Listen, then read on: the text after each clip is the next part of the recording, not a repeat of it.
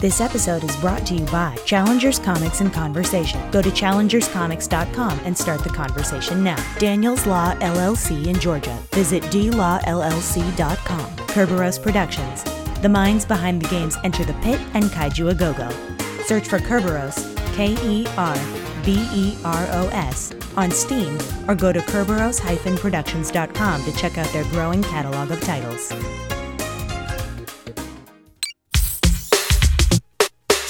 Hello everybody and welcome to the Cross Rip. Today is April 18th, 2016. We have an incredibly packed episode for you this week. So much so that we have to make it 2 hours long because we have so much stuff on Ghostbusters 2016, we have so much stuff on merchandise, we have so much stuff in general that it's not even funny. So sit back, we got 2 hours of Cross Rip goodness coming your way right now.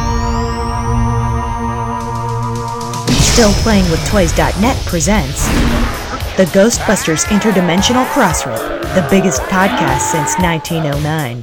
So great. News, interviews, and commentary on everything Ghostbusters. Are you the key man? Here are your hosts, Troy Benjamin and Chris Stewart.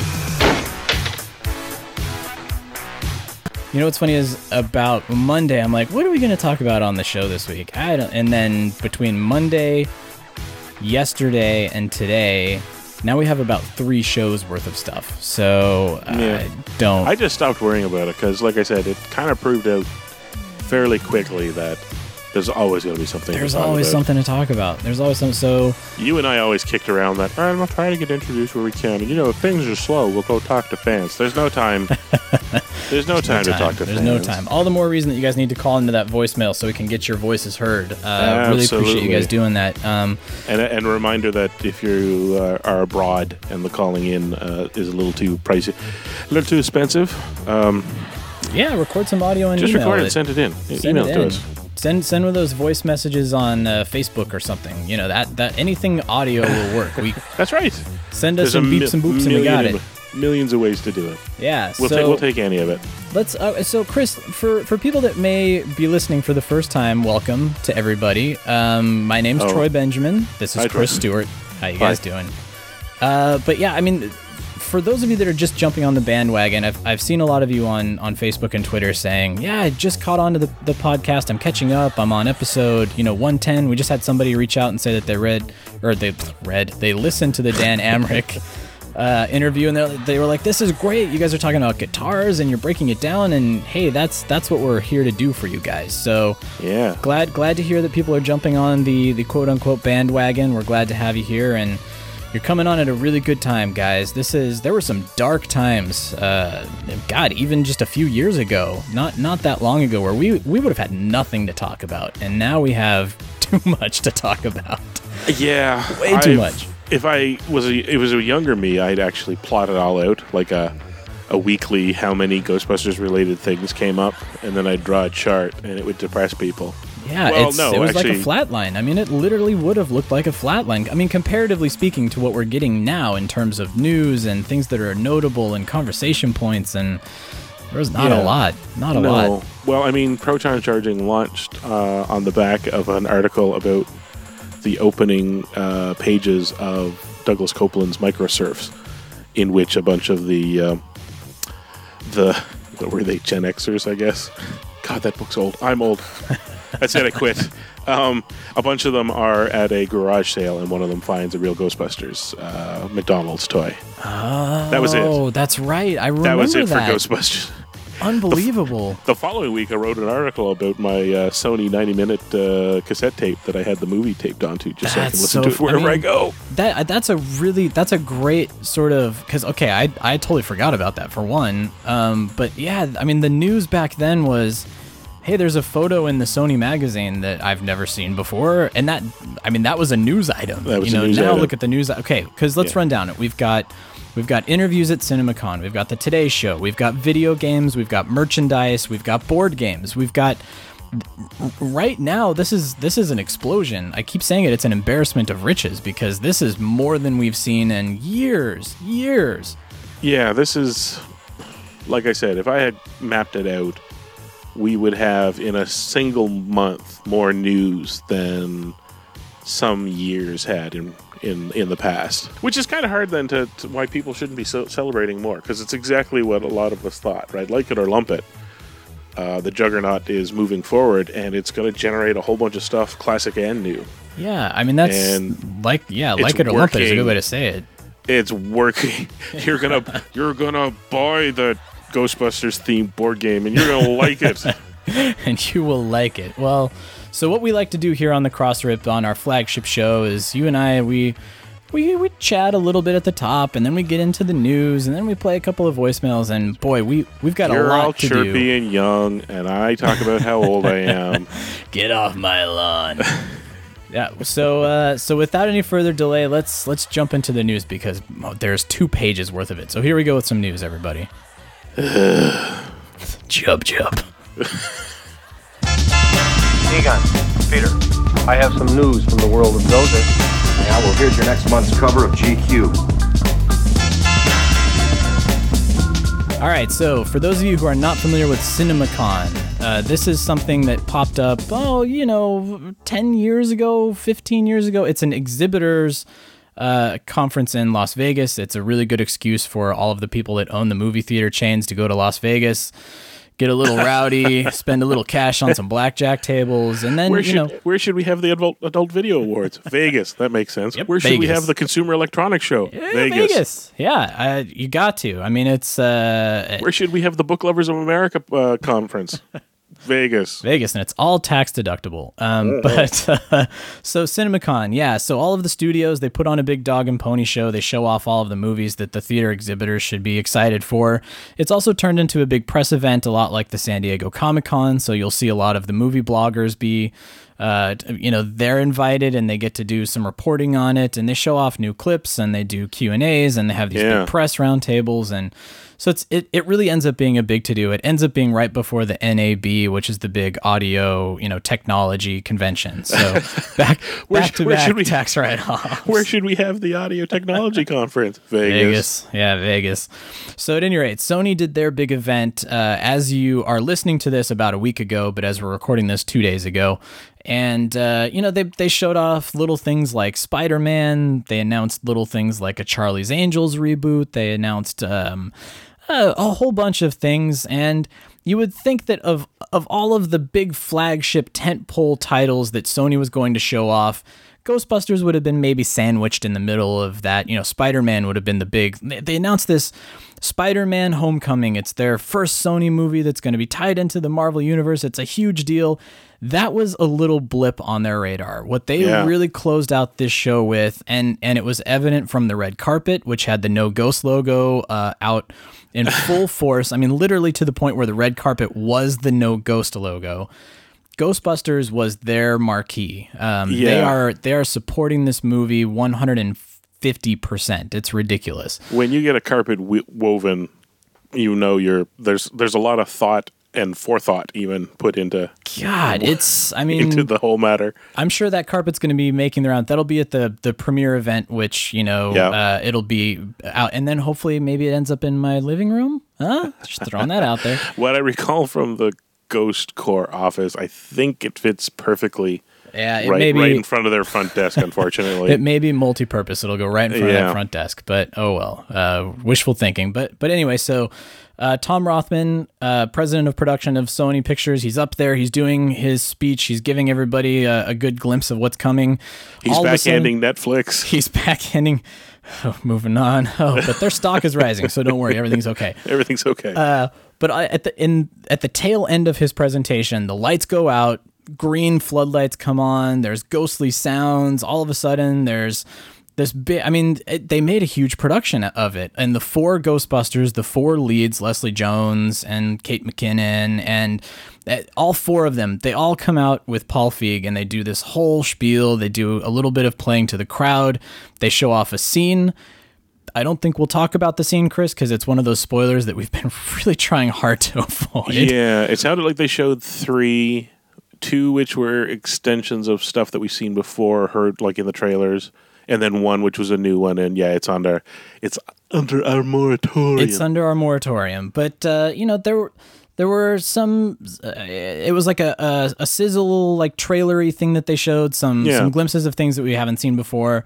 The response that I saw on Twitter, especially from the movie bloggers, it was about the same that we usually get. A lot of people said, yeah, it looks really fun. Some people said, look, if the trailer didn't sell you, this didn't sell me. So, I'm still keeping my expectations in check. But, good that they're showing off some footage and that there's this support coming from the studio. It seems like they're pretty bullish about the movie. Yeah, again, like you pointed out, when you've got a Spider-Man, and now we know parts of the Spider-Man deal, by the way. Can we have Spider-Man for Civil War? Can we have the rest of the universe in our next Spider-Man movie? Deal! Okay. When you have that, but you're throwing behind Ghostbusters, yeah, it's... big... Yeah, actually, one of the interesting things about the bloggers was since they got to see clips that were... rather than the fast cuts and snippets in the trailer, they got a bit more context for the stuff that they saw. Right. And a couple of them even pointed out, like what you and I posited, which was this may not be targeted at certain classic sensibilities. Like if you're looking for 1984 Ghostbusters or even 1989 Ghostbusters, comedy-wise, this one falls squarely in kind of the more modern Right. comedy, which, not everybody digs, and that's, to be expected. But quite a few of them pointed out that, a 12-year-old probably dig the hell out of this. And kind of like us when we saw the original movie. So that's kind of the point. They got to hook the kids now. They got to get the next generation in. So, and the other thing that I've noticed too, I don't know about up there in Canada, but we're getting a lot of ads for The Boss, the new Melissa McCarthy movie that just came out, and man, those TV spots, it's the same thing. It's sort of whatever the quick joke is that they can get in there within the 30-second TV spot. And it reminds me a lot of when I saw the commercials for Spy. I'm like, I don't know about this movie. But after seeing Spy, after seeing The Heat, it was the same thing. It's within some context, and you see what the jokes were that were in those TV spots. The movie itself is completely different, totally not what you're expecting. So maybe, a little bit of context, some breathing room for some of these jokes, might help it a little bit. So at any rate, I'm I'm wishing that we would get to see these, but then there's a part of me that I don't want to. I don't want to see this until July. So yeah, I have a friend really loves comic book movies, really loves comics. So he's always interested in all the comic book movies, as am I. But again, since I have this barometer of Highlander 2 that allows me to go in and see movies, and regardless, I'm okay with it. Or stuff that I've seen isn't really a spoil, like all this stuff. Yeah. He's like, I was like, did you see the new Suicide Squad trailer? And he's kind of like, no, it's too close. I've stopped watching stuff. And that's his thing. He's like, no, I'm cutting myself off now. I'm like, that's exactly what we were talking about. Yeah. I mean, look at Batman versus Superman.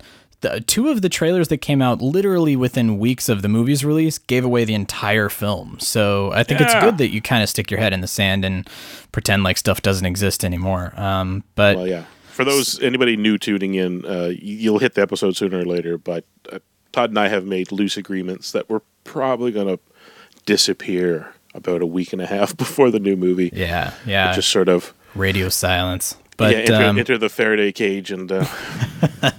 Well, so speaking of that woven no ghost carpet, no big event like this would be anything Hollywood without a red carpet event with all of the press and all of the paparazzi out taking pictures. But there were some good things that were said on the red carpet that we have a few sound bites here from Paul Feig and the cast. So here's a few of the highlights from their stop and talks on the red carpet. We are at CinemaCon. We are in Las Vegas, as far as I can tell, and we're here to announce to the world that Ghostbusters are coming.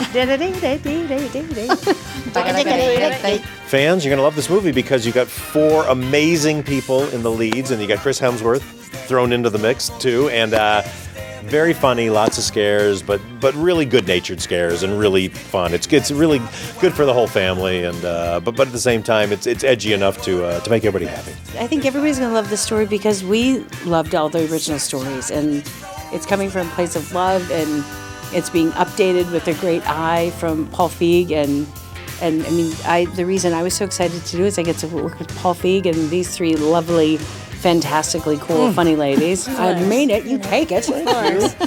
You got action, you got constant laughter, you got jumpsuits, you got great ghosts, and what else? Cool machines. Machines, gadgets. He's a tyrant.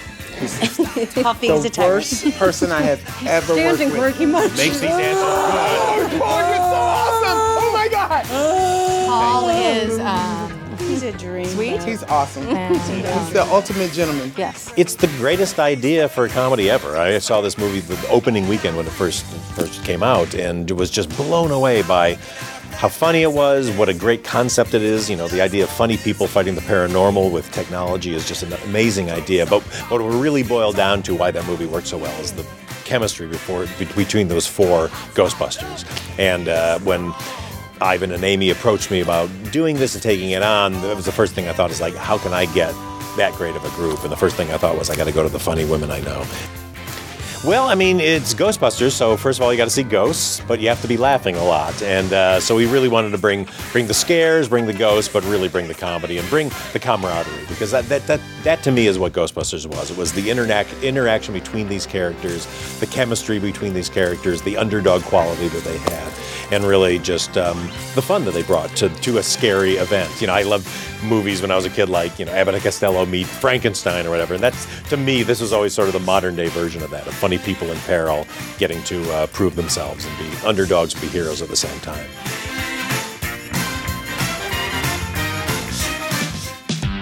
This morning on Today's Take, who are you going to call? Al Roker. Al visits the set of the new Ghostbusters movie. From NBC News, this is Today's Take with Al Roker, Natalie Morales, Willie Geist, and Tamron Hall. Live from Studio 1A in Rockefeller Plaza. Welcome to today. It's Thursday morning, April 14th, 2016. Believe it or not, it's been more than 30 years since a little movie, not so little, by the name of Ghostbusters was released. So when Al found out a new one was in the works, we were pretty much sure, you know, his head exploded. But then we came back together. It actually did. But I actually got the chance to visit the set of the all-new Ghostbusters. Somehow managed to keep my cool, not really, and not cross the stream. Never crossed the stream. In 1984, Ghostbusters, a blockbuster hit, was born out of the minds of Dan Aykroyd and Harold Ramis. We came, we saw, we kicked it. With just the right combination of comedy and cheesy special effects, There's something you don't see every day. it has stood the test of time. While now, a new all-female led cast starring Melissa McCarthy, Kristen Wiig, Kate McKinnon, and Leslie Jones will take the reins, ushering the franchise into the 21st century. You didn't disclose that the vehicle was going to be a hearse. It's a Cadillac! I have a sense that this has been a very tense set. Tense. Yeah. None of us make direct eye contact. That was our one. We contractually don't look at each other. There's been a lot of physical violence that we'll probably read about later. I've slapped at least 3 people. Really? And they weren't even on the set. You know me. I like you, Al. I like that you know me like that. I do. Before you got this, were you fans of this movie? Yes. Oh, yeah, of course. We're comedians. Yeah. So who wouldn't? I mean, this is like the biggest comedy of all time. I mean, and I had just watched it for the first time with my girls. And so, I mean, it's just kind of all surreal that now we're getting to do it. So, pretty amazing. This Fab Four of comedic talent proves how great they can be on and off screen. These are very fashionable jumpsuits. I mean, they've got pockets and they've got a thing going on. And We've got pockets with things hidden. when you're done with this movie, will you just walk around wearing jumpsuits now from now on? Oh, yeah. I already do. I always wear the costumes from the movies I do after in public. I literally sleep in this. Do you? You're part of this movie that ostensibly could be a touchstone for a generation. And isn't that kind of heavy? I wasn't thinking that before, but now I think I'm freaking out. Yeah, a lot's been made. This is an all-female cast, or a mostly female cast. Does that bother you that people make a big deal about it? Is it a you're shaking your head yes, though? Yeah, I just think, you know, get over it. Like women, I mean, we're doing everything. Why wouldn't we be able to bust ghosts? I think a lot of people are excited about it, though. I think it's cool. It's like if you're going to redo something this kind of iconic. I love that it's different. Especially with so much action.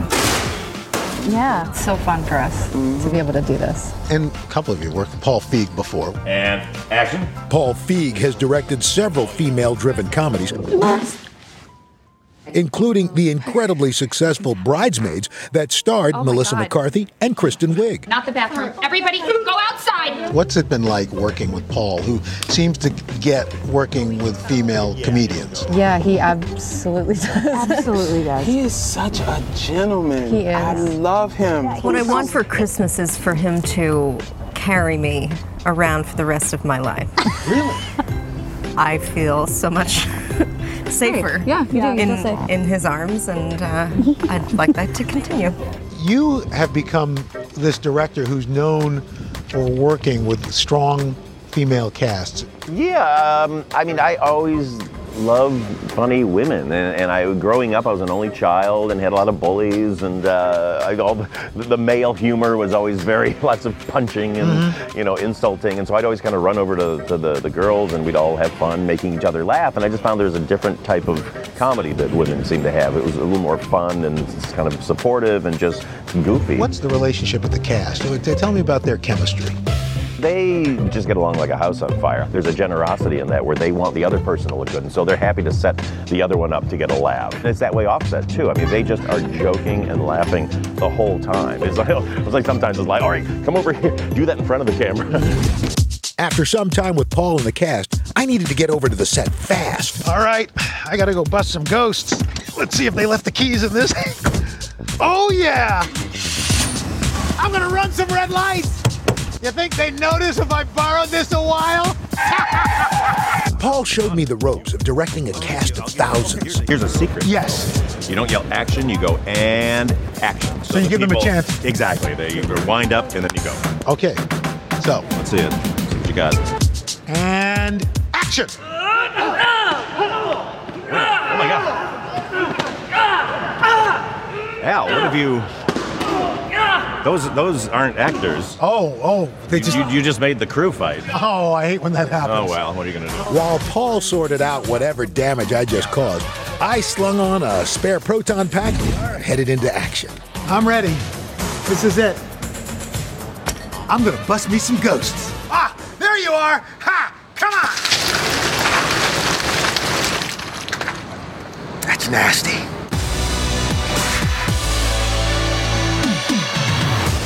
Okay, so that was Al Roker on the Today Show, Chris. The segment that we've been waiting for like what, 6 months? When did he tweet that out? And then we all said, "Oh my God, this looks great!" And then there was like radio silence. That was a long time ago, right?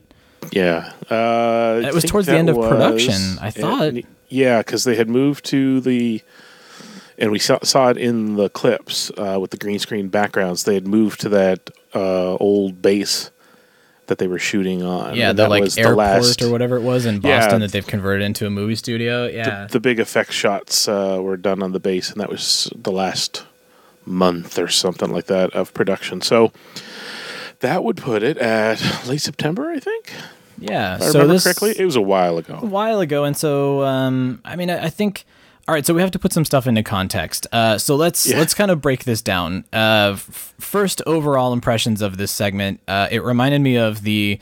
If you go on YouTube, I think it's Spook Central. One of the guys, they have the Entertainment Tonight set visits from '84 and '89 for the first two movies, and just the demeanor of the cast trying to, on the fly come up with these jokes and kind of give the smart alecky remarks. It really had that vibe to me. Al Roker's asking a stupid question, he gets it right back. They just like lob it right back at him. It's pretty. Let's be honest, it's pretty lightwait. Yeah. I mean, it's a morning show and it's a set visit. Well, fluffy is a better way to put it. Yeah.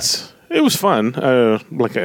I wasn't expecting them to dig down too deep or anything like that. No. I mean, I did expect, and maybe we talked about it before we started recording this episode, but maybe part of it is the time period in which this was filmed, because now it's not timely anymore. There are issues that he's wanting to bring up that we've kind of beat like a dead horse. Everybody knows these things, and then you look at because in the first segment, his line of questioning was, the pressure and being an all-female cast, and then asking Paul Feig about, being associated with female comedians. And it's all this stuff that now we've heard a million times, to the point where now it just sort of seems like it's old hat, kind of.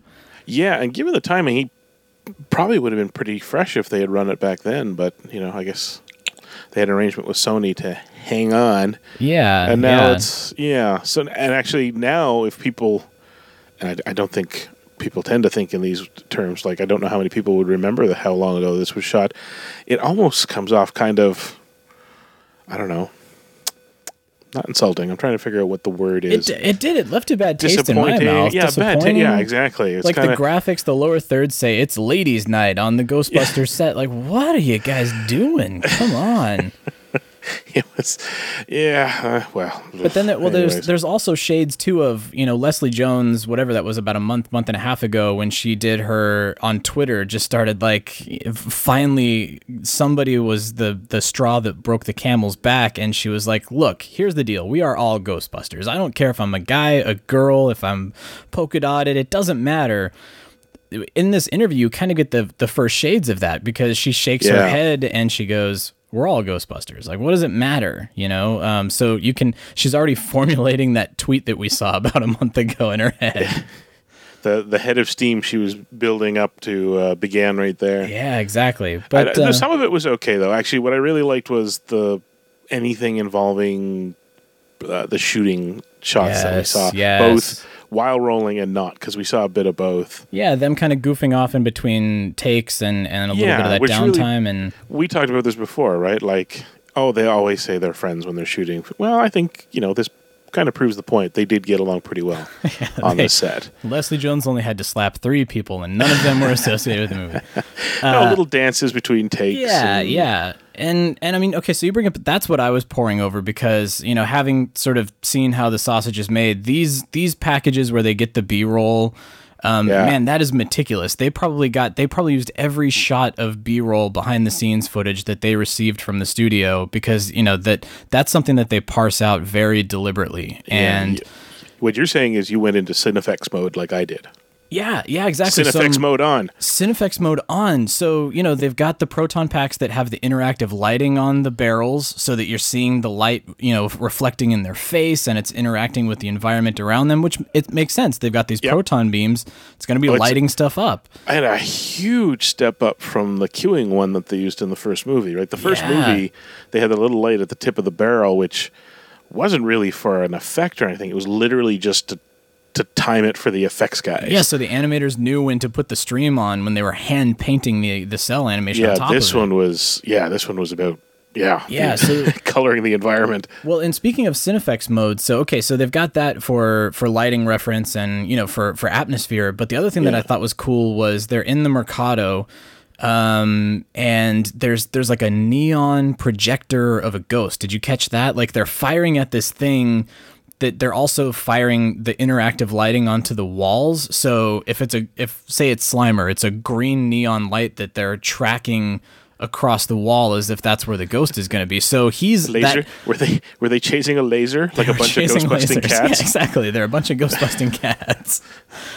I mean, not bad. That's actually a really innovative step up from the follow the tennis ball. So follow the tennis ball on a C-stand. Yeah, exactly. Yeah. So that was cool. Did you catch Neil Casey in there too for what? It's like 12 Briefly. frames. Like blink and you miss the guy. But actually really cool because, again, it shows kind of the improv and on-the-fly nature of filming that even though he's not in it, when he goes to CGI, he's there, right? Like literally anybody could have read the lines and they could have just reacted to it, but he's actually there. Yeah, he's there with one of those. It's a God mic. They call it a God mic. So usually on a big, if you recall the first Ghostbusters film, when the containment unit blows up and there's the smoke and there's atmosphere and there's a bunch of people running and there's a bunch of explosions going off. Ivan Reitman is back there on what they call a God mic. Right. That way he's boosting. It's more than just a bullhorn. Like the cliche of a director standing there with a bullhorn. They literally amplify him with these giant floor amps to get his voice out there, and they do that a lot. Adam McKay, who directs Anchorman, that's how he directs. He sits at the monitor and he throws lines out to people. He's like, "All right, Will, say, you're your breath smells like beef and cheese. And then Will Ferrell goes, your breath smells like beef and cheese. That's how he directs, you know? I think the way Feig talked about it, too, they probably did a bit of that, too. Yeah. Filming this one. We didn't get to see any of it, but what was the other thing that caught my eye? There was something. The Mercado. Yeah, the Mercado. Which is we see the entrance to it outside, and it's literally just a door and a bit of Art Deco marble to the sides, and then a little shop, which is kind of strange. They built the shop on one side of it, and then it's green screen all around it. They're literally just going to fill in the building around them. This kind of confirms, for those of you in the Los Angeles area that are familiar with downtown LA, this confirms to me that the Mercado is based on the Cicada, which is it's a historical place that's actually it's a stone's throw from the Biltmore. You can walk right around the corner to it, but it's one of those 1930s ballrooms that you see all the time with the Art Deco, and it's got that same balcony and the staircase, and what's the styling? It's called the Cicada. Yeah, but what's the styling of it? It's very Art Deco. It's very nice. Yeah, very nice. Sorry. Boy, did I stretch for that one. Yeah, I needed the God mic. Art Deco. Very nice. Yeah. But we get to see a lot of it. Looks like a big set piece takes place in there. There's explosions, and a huge something is going to be happening in there, and that's where Neil Casey was as well. So safe to bet that his character shows up in the Mercado. So yeah, pretty early too. Yeah, pretty early. Very, very cool stuff. Did you notice in that second segment? There were a lot of, again, the behind the scenes B-roll shots that kind of rapid fire at you. But there's one shot of Kate McKinnon on the street, and she's got like a crowd of Ghostbusters chanting people by her. But she holds up, like Lion King style, this giant trap. It looks like that prototype version of the trap, and I'm thinking, maybe that's like their first bust, and they come out and they're sort of like victorious. Kind of their own take on the no job is too big, no fee is too big. No fee is too big, but yeah, they come out and they're heroes because they've got this trap up in there. Which was one of the most baffling bits of the first movie, because it's like, where did all these people and press come from? Like, why are you here? How did you get here? How did you know that this was happening? All right. Oh, we're a third-party service that when you need to set up your training montage. Yeah, Central Casting called us. They said that you just needed extras. We're not entirely sure why. When you need to lead into a montage, we show up and help you set it up? It's like, perfect, because we're going into business. Yeah, we heard that the world was going to end at 55 Central Park, and so we decided to show up. I've never understood that. If that's where the Hellmouth is opening up, why are there people there? Yeah, exactly. I only got one look through the clip, so I'm definitely going to have to go back and kind of plow through it again. Yeah, I mean, I think as you say, it was a little bit of a fluff piece, but there was cool stuff in there that was our first glimpse, and it's good just to see all four of them in the jumpsuits interacting with each other, even if they're sitting out of character in director's chairs. It was really cool to see that. Yeah, I mean, the more I think about it, the more I think it was actually probably perfectly balanced, because if you're not, us, the talking to the cast and letting them, bat around like a bunch of ghost-busting cats, a couple of easy questions to answer. That's perfect, right? Like you get I like them and I want to go see the movie. And then if you are us, like you say, the B-roll's there. And you just kind of stare at it over and over. Yeah. Well, 10 seconds back. 10 seconds back. After the movie comes out, you're going to have a lot of B-roll to pour over to see how stuff was made, too. That, to me, I love seeing that, going retroactively now, watching how stuff was made. So, yeah, I'm really looking forward to the Cinefix when it comes out. Yes, absolutely. Like those barrels and like the light the ghost reference projector and all that. I got a sense that they did some real cool stuff. Maybe they didn't break the ground, but I think they pulled a lot of different tricks together in this one place for this one movie, and I just can't wait to read more about it. I know. Yeah, so much more to look forward to. So it was cool getting a glimpse of that finally. Thanks, Al Roker. And Al's so happy. I know. And he got a hat. Did you notice he got a hat? Yes, of course I noticed. Come on. That's why I have to go back and rewatch them. I mostly stared in small, fuming rage. At that childlike smile of Al Roker as he sits there with his 2016 hat on it. grinning head of his. Yeah, we saw his little drama class sketch there at the end too, which was cute. Exactly. Hey, you ghost, get your damn hands off her. I'm going to take off with the ectomobile. Here it is. I hope they left the keys in. They did. Actually, the funny part, I'm glad we brought this up because he actually is a fan. And do you know how I know that he is? Like, they talk about it and you're kind of like, again, the cynical brain comes in and goes, oh, sure, he's a fan. Oh, sure, Yeah. they just want to send Al, blah-de-blah. And I think early on when they announced it, the cameo he's supposed to have is that, a la the first movie, we see some TV talking heads and he gets to be himself, right? Like, Jon Stewart being in, I don't know, whatever he was, I can't think now. Never mind. Roger Grimsby, that kind Exactly. of thing. Yeah. But he got in the car and he's like, I'm going to run some red lights. And then he does the Bill Murray bang bang on the side of the door. He does the bang, yeah. I'm like, oh my God, you are a fan. Oh, no, Al Roker. If there was any doubt that Al Roker is a fan, all you need to do is look up on YouTube the Today Show segment that he did when they did the reunion for the 30th anniversary. And so when it's Bill Murray and Dan Aykroyd and Sigourney Weaver all sitting there, and he reacts like you and I would react. He's sort of flustered, and he's a little nervous, and he's a little timid, and he's a little shy, and so. Well, again, like I'm just kind of like, that's cute, and it's it's Bill Murray and all this, and it's a big thing and a big crowd. But like I said, it's that little thing. I'm like, oh, yeah, he's a fan. You've internalized the movie like the rest of us, haven't you, Al? And he got to live it out. That guy. Good on him. But that hat. Yeah, the weather guy got a hat. Can we get a hat? Please. Hey, speaking of the media blitz that's happening, did you see the MTV Movie Awards at all? No. You did not. That's okay. I didn't either. I watched the clips online the day after. Okay, for starters, I never had MTV, even when I had cable television, and I ditched cable television years ago. So okay. Well, and in fairness, Much kids? Music was always better in my eyes. Hear that? Yeah. One day you get old, and you don't have time for television, so you cut out the cable. Yeah.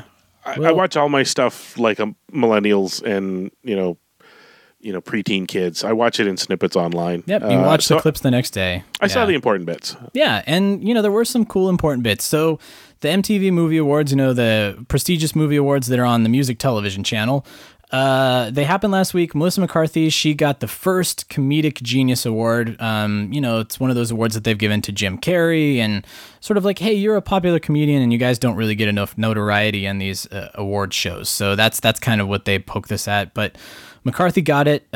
She crowd surfed onto the stage. That was pretty fun. And the whole thing, it's the MTV kind of tongue in cheek. She gets the award and she's very gracious about it, but it's all very funny. But of note for us, again, anybody who is involved in it, they're going to ask you about Ghostbusters. So afterwards, Josh Horowitz talked to her about Ghostbusters on the red carpet. Here's a little bit about that. Coming full circle on Funny Women, Ghostbusters. Give me what's the surreal moment for you? Was there one surreal moment on set? There's 100, but two that loom pretty large. The first time we were all in our jumpsuits together, and people, like the crew had a reaction, we had a reaction. It just felt like, oh my gosh, I don't know. I felt like I was running out to play for like the team I watched growing up. And then also when the Ecto came out, which I don't want to maybe I shouldn't say, but it's in the trailers, guys. When that car came out, and it's like what they've changed, what they've kept the same, and us ripping down like city streets in that thing, actually the four of us in it, I always kept screaming, "Let's keep going! Let's see Mexico in this bitch!" I just was like, if we ever are gonna go crazy and like run off set, tonight is the night. Like I literally was like, I feel free and alive.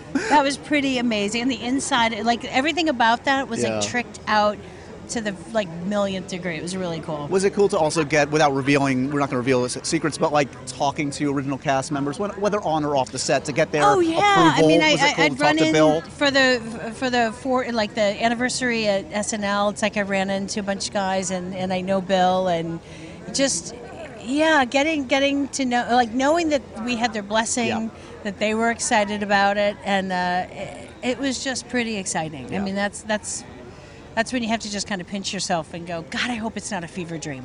No, it's all for real. This will stink if I wake up and I'm in like a Kankakee hospital because I like fell out of a tree. As fever dreams go, it's a good one. It's a good one. I mean, if I can, I'll just say I'll stay in it. Chris, do you think Melissa McCarthy loves the people that she worked with? I think she's mentioned it every single time we've heard from her now. Yeah, I think so. She has every single time. No, I don't doubt it, actually. It sounds like she just has these pinch me moments all the time where she's a Ghostbuster. I mean, if I was a Ghostbuster and I was a comedic person that, idolized Bill Murray and all of the SCTV and SNL people, yeah, of course it's a pinch me moment. Yeah, it's an interesting point to make, too. I mean, as fans, we all approach it, heliocentrically. Like, it's, how do I feel about this? And how can I get people to listen to me? When, on the flip side, especially the harsher critics among us, don't take it at face value that these 5 people, 6 if you want to put Katie Dippold in there, got to make a new Ghostbusters, right? Like, just how bloody exciting would it be if you and I got to write and direct a new Ghostbusters? We never would. We're way out of the loop. It's true. You're slightly closer to the loop than I am. No. I'm in another country, so I'm way out of the loop. And I'm still out of the loop. I'm way out But, of the loop. hypothetically speaking, had we done the legwork and the grunt work and, we're in position and we got to make it, holy cow! Yeah. You would come at it with love and respect, which is what it sounds like she approached it as, and what everybody, including Paul Feig, that's what he keeps saying as well. So how could it not be fun? No, of course it's. I mean, you get to wear the jumpsuit, you get to throw on a proton pack, you get to go bust ghosts. Like, that's your job. Come on. Today's gonna suck really hard. Call time is 8 a.m. and you're gonna spend 16 hours pretending to shoot ghosts with lightning guns. I guess. Oh man, if I have to. Also, there's catering at lunch. Yay! Yay! Craft services. What people forget too is, again, I'm a fan, and here's what I think. Every name that popped up, either actually attached to the movie or not, we forget that every single one of them was somebody that was super, like Jennifer Lawrence, really wanted to be a Ghostbuster and couldn't make it work because of scheduling, right? Yeah. Look at Channing Tatum. He's not doing it for, shoots and giggles. He wanted to be a Ghostbuster, right? That's where that all started, with that email that unfortunately leaked out during the big Sony hack. He just wanted to be a Ghostbuster. Yeah, and every single, and hell, we don't even have the list of names of people. It's like, here you're attached to the Ghostbusters movie, and people are like, nobody's spoken to me, but I'd love to be in it. That would be awesome. Yeah, exactly. Right? So how we can disregard that these 5 are not, just God. Yeah. I wish my summer and fall had been their summer and fall. Hey, you mentioned that you're watching the videos on the YouTubes like the millennials do. Are you on the Snapchats? Are you doing the Snapchats? No. I can't figure out that one. It's you'll figure it out, especially if you follow Ghostbusters on Snapchat, which you should be doing. Okay, good. All right, excellent. So why, like, I can't for the life of me figure out how to see bloody anything. It's not exactly intuitive, but once you get the hang of it, I'll tell you that right now. It's not that bad. But our friends at Ghost Corps, they've been feeding the Ghostbusters Snapchat some great videos, especially one that just went up as we're recording this with Ivan Reitman. I mean, here's the deal. You have a direct link to all of your heroes. Ivan Reitman is sending out messages from within the Ghostbusters Ghost Corps sanctuary. This could have been under lock and key. You could have never seen it. You could have never had a glimpse of it in your entire life. And it's right there. It's in the palm of your hand, and you're getting a tour from the Godfather himself. 10 years ago, there would have been no way. Yeah, no way. Absolutely. And now, not.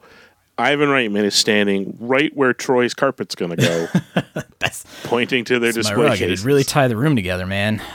But so at any rate, so Ivan Reitman, if you guys haven't seen it, he's giving everybody a tour of Ghost Corps. Today, he showed off their display case, which Chris and I had the pleasure of seeing when we went and we visited the offices.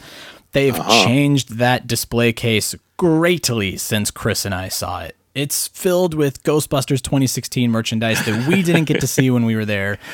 But now, yes. I mean, we've got screen grabs of it. We've got stuff that they've posted up to Facebook, and I feel like I feel like we need to break this down like it was a new trailer because there's so much in this one photo, Chris, that we have to absolutely talk about. It's all stuff that we've never seen. Well, there's some stuff we've seen before, but there's a lot that we haven't seen before in there. Let's break this down. Let's do it. You want to do it shelf by shelf, Chris?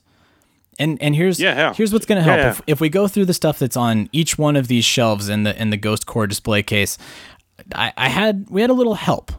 Ghost Core reached out to us. They gave us a few details. Now, some of this is from them. Some of this is speculation. I need to disclaim, but man, I'm excited about these shelves, and that's why we're gonna break this down like this is a Pruder film. We're gonna go back. It was just a conversation with us going, "What's that? Yeah, what is that? What's that? What does that do? When can I buy that?" It's like a conversation with my 3-year-old. What's that? Oh, why? Yeah. All right. Why? Shelf number 1, the top shelf. Yes. This we've seen pretty much everything on before, but we have to say that everything is in its packaging. This is what it's going to look like when it's on the retail shelves, which we have not seen before. We have not seen before. So on that top shelf, we've got the 4 new Ghostbusters in their packaging with the cards. And they have you get the Build-A-Ghost Rowan parts that come with them. Yeah, you can see the Chunks of Rowan. Chunks of Rowan. Next to them. Oh, yeah. Oh man, that's a terrible cereal name. Chunks of Rowan.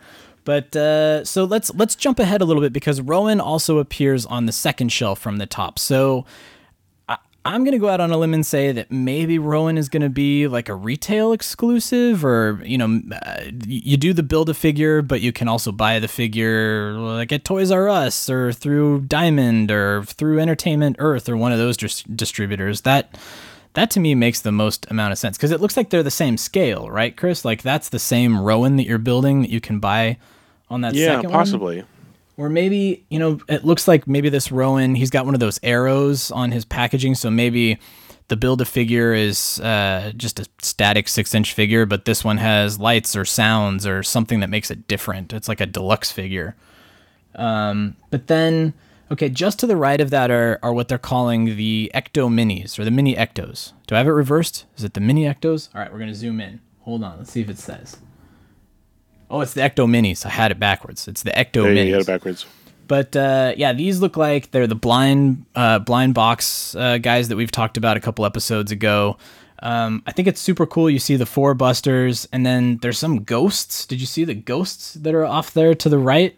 There's like Slimer and... Well, I was a little confused if those might have been... Like, are they the same thing or 2 different things? Because one of the things we know is... There's the ghosts in Slime too, so I guess like they're keeping everything in roughly the same area, so they must come from the same thing. Ghosts and the Busters in it. Yeah, I mean, I feel like the Ecto Minis, it sounds like these are going to be sort of the through line. You know how usually the 3 3/4-inch action figures are the through line? It seems like the Ecto Minis are going to be the through line, that you can do the blind bags, you can buy them on the cards, almost like the Mini Mates too. You can get like the 3-pack of the Ecto Minis so that you know exactly what you're buying. But it sounds like they kind of, and we'll get to it, like the Ectomobile that's below them, they all kind of interchange with each other. So yeah, we got the ghosts, we got Busters. There's I think that's Kevin kind of in front of the Ecto Minis box. I thought it might have been the classic, but I guess not. Well, yeah, maybe, I thought that might have been Egon for a second. Yeah, that could be Egon. But it looks kind of blondie hair, so maybe it is Kevin. But then that begs the question, who's that next to him? Is that Human Rowan? Or in the sort of pink jumpsuit or purple jumpsuit there? Yeah, you can see him in the box art, too, up above. He's top row, slightly to the right. Yeah. Who is that? Okay, so that's... Yeah, maybe because if that's like a prison jumpsuit or something, it would be orange. If we took the actor who's playing Rowan and pretended that he was a 2.5-inch tall plastic caricature of himself, I think that's what he'd look like. And it was blurry and I can barely see it. Exactly. I think that's him. That's him. All right, we're going to go with that. So, okay, so that's the top shelf. That's just the top shelf. Just the top shelf. Okay. Yes, it gets... So let's move down. Let's move on down the line. Okay, so next, the second from the top, we've got Mayhem and Rowan.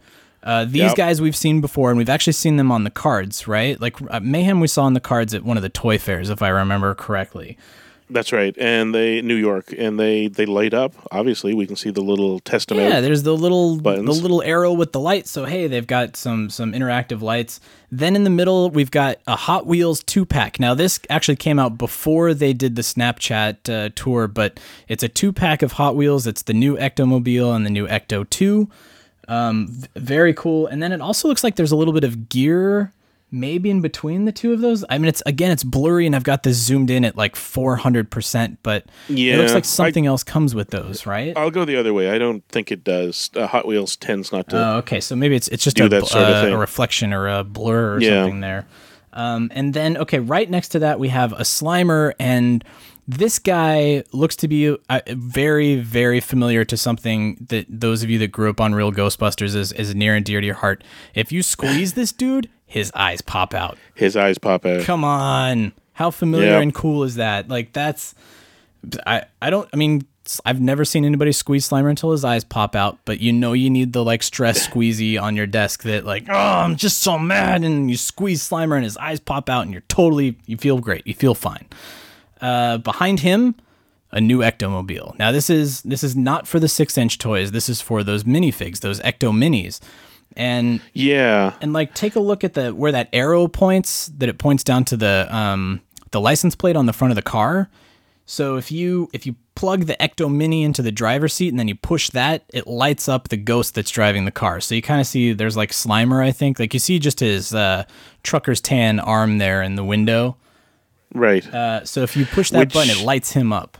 It charges him. It lights him up.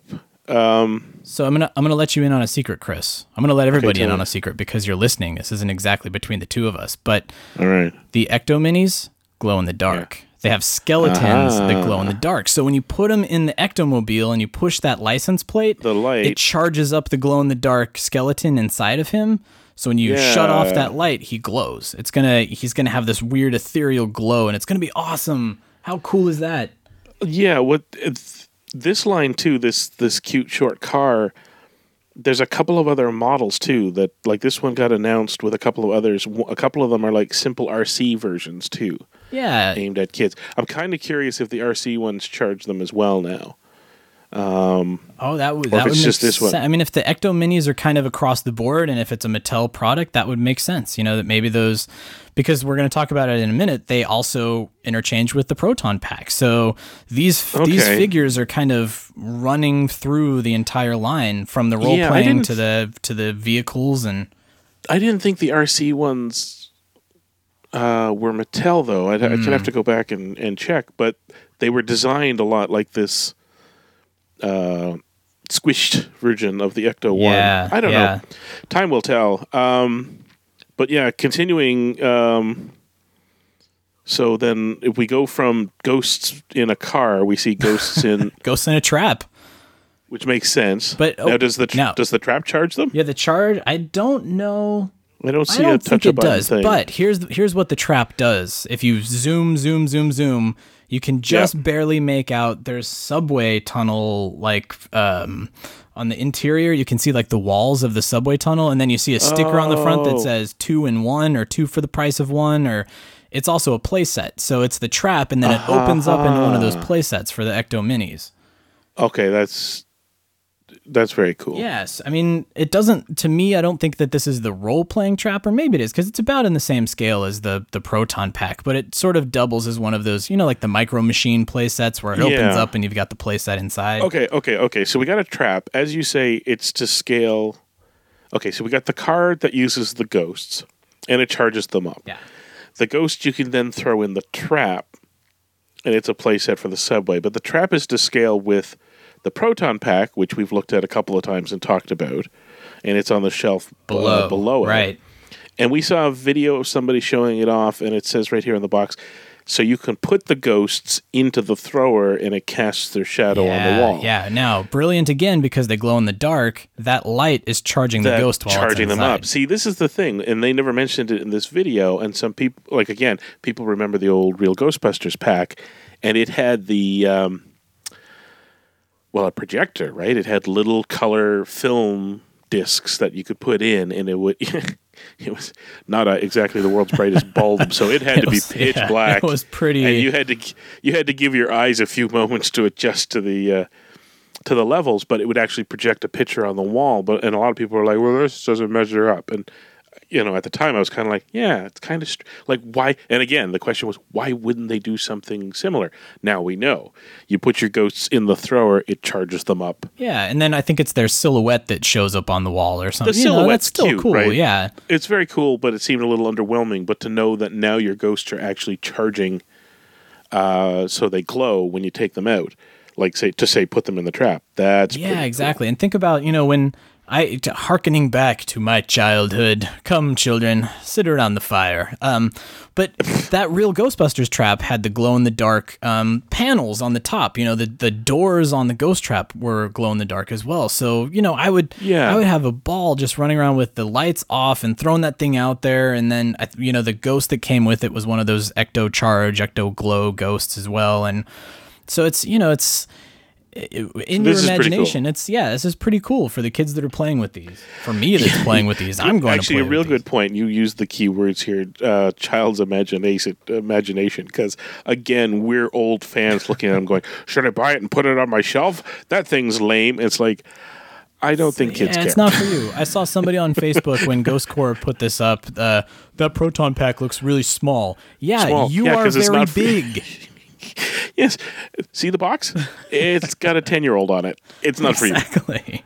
So, at any rate. Okay, so that shelf that the proton pack is on, that's the third from the top. So now we've seen 3 products that all link together. Well, 4 if you count, because the ghosts are coming from the packs. Yeah, right? The ghosts are coming from the packs. So you get So we got 4 products tied together here. Exactly. All right, so here's where the synergy continues. But before we get to that, we have to talk about there's a Slimer just to the left of the proton pack. Yeah, let's get him out of the way. He's an electronic Slimer, not like the squeezy eyes bug out Slimer. You pull his arm, he plays some sounds from the movie, he plays the Ghostbusters theme song. Apparently you stretch his tongue too, like you can grab his tongue and stretch it out. It's like a Stretch Armstrong kind of thing. It's kind of cool, Again, on my desk, fantastic. It'll relieve some stress. Okay, so... Well, it says 2 different things here. So there's and he says something. It sounds like you pull his tongue. The picture there is somebody pulling his tongue and he's saying something. Oh, maybe you pull his tongue and he goes, But then there's a second arrow up where it's like move his arm. That's where what happens when you move his arm? So if you watch the Ivan Reitman video, it's like a slot machine. You pull the arm down on Snapchat. On the Snapchat. Yeah, I don't know how to do that. We'll show you. It's okay. Thanks. So you pull. Can you help me with the clock on my VCR while you're at it? How do I record my programs? Can you help me? I need my stories. Can you help me set the timer on my Blu-ray? How do you use a convection oven? All right. So it's like a slot machine. You pull the arm down and he plays sounds that way. So I think this is kind of like the Minion. Stop 1 second. I have to do an aside here. Not to belittle my mother or not, but at all. But at one point, one Christmas, I was home and she was like, "We should watch a movie." I'm like, "Okay, what's out?" And she's like, "I've been wanting to watch." I forget what it was. I want to watch this movie. I'm like, "Okay, well, let's get it. Let's watch it." She brings it home and I'm like, "Well, Mom, you can't play this." She's like, "Why not?" I'm like, "Well, this is a Blu-ray." And she's like, "Well, how do I know?" And I was like, "Well, the blue box and it says Blu-ray up there." And it won't play in my... No. Well, I'm just going to go have to get a Blu-ray player. And I'm like, yes, that's the solution. Yes. Okay, good thought, Mom. Buy the player for the movie that you got. Anyway, sorry. That's what reminded me there for a second. So, which brings us back to why nobody's going to understand the UHD, but that's a totally different story. Another totally different story. See you last episode. So anyway, this Slimer toy kind of reminds me of the Minions toys that came out, where you put your finger in its mouth, it says it's banana. Yeah. It's one of those kind of interactive toys. Banana. Okay, so then you got the proton pack. Now, to the right of the proton pack is one of Holtzman's proton guns. This is the first time we've seen this. It looks like it comes with some Nerf darts. Awesome. But then, all right, so if you really get in there, if you really enhance something proton blaster. Sidearm proton blaster. Oh, okay. Nice, okay. And then it's got the French and Spanish on there as well. But no, okay, so here's what I'm gonna make a podcast bet here, Chris, because it looks like that thing on the top is like a rail, like it's got lips Like, do you see that, like, kind of the overhanging thing right above what would be the sight on the gun? Yeah, it looks identical to the ones you see on Nerf guns, which they're all modular too, right? Yeah, that you can like add something on top of it, or That's exactly what that rail looks like. Okay, so keep going. Here's my bet. I bet that you can strap that in or onto, or somehow it connects to the proton pack. So you know how the real Ghostbusters trap would also strap onto the back of the real Ghostbusters proton pack? I have a feeling that you can put that sidearm onto the backpack somewhere. I don't know where. Maybe like underneath the toolbox looking thing, or maybe it goes inside the toolbox thing. Well, that's true. Yeah, there might be. Well, no, because let's look at the size here. No, the trap's too big to go into the toolbox thing. I thought that would have been a real good. If the trap could go in there, yeah. But maybe this. It looks like the sidearm might even, maybe it just hangs from the bottom or something too, just so that you can reach, if you see it in the movie, the kids can like reach behind them and pull this thing out and, throw off a couple of those darts. Or it begs the question, will more stuff come along? Like, will they decide that between the trap and the pack and the sidearm, they just keep throwing out accessories and you can kind of mix and match them together? Yeah, maybe there's, maybe they will do like a laser sight that has ghosts in it that you can strap onto the top and you're aiming at something. That would be cool. All I know is that my pair of twin Nerf Mavericks, whom I have named Jake and Elwood, they have a new kid brother coming to join them at the office. There's a new kid in town. Yeah. That's right. So all right, so that's sort of the role playing stuff. Now on the very bottom, this is the big surprise. Yeah. 4 original Ghostbusters in brand new packaging. Now it looks like they're the same Matty Collector figures that we've come to know and purchase many times before. So no, see, not true. And this is where they might be brilliant. I'm going to buy these. I didn't buy any of the other Mattel interesting. ones. Okay. I'm not a big figure guy. And I was looking and they're like, they're going to have a big line. And I'm just like, I don't want to commit. This, where they do like the teams from the 2 movies, I'm in. Yeah. I'm like, that's it. Actually, I will get these. Well, and then these guys, they could be different. They could be different sculpts. I'm willing to, maybe. Different paints, at least. Yeah. It's kind of hard to tell, again, because the photo's so low res and you zoom in, it's kind of tough to tell if they're any different. They kind of look the same to me, but... Yeah. And they come with another Build-A-Figure, which to me, when I first saw it, I was like, what? Maybe that's a placeholder. I don't know what that's supposed to be, but we do have confirmation from Ghost Core that is a No Ghost logo. So you can build a giant-sized No Ghost logo to stand next to these guys. That's cool. I don't recall if they confirmed or not, but I'm telling you right now, that thing glows in the dark. It has to. That is that. Well, no, look at it. It's got that glow in the dark color, that right? tint to it. Yeah.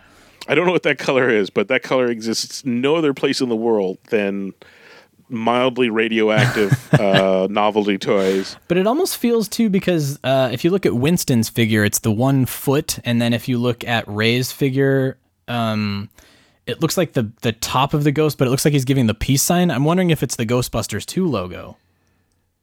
Because that's not how I interpreted it, actually, because it kind of looked like... Okay, so take Ray. Yeah. You're looking at the ghost's back left shoulder with that, and that's the hand and the arm extending out from it. Okay. So twist him around, and this is turning into one of those visualization tests that they used to give us.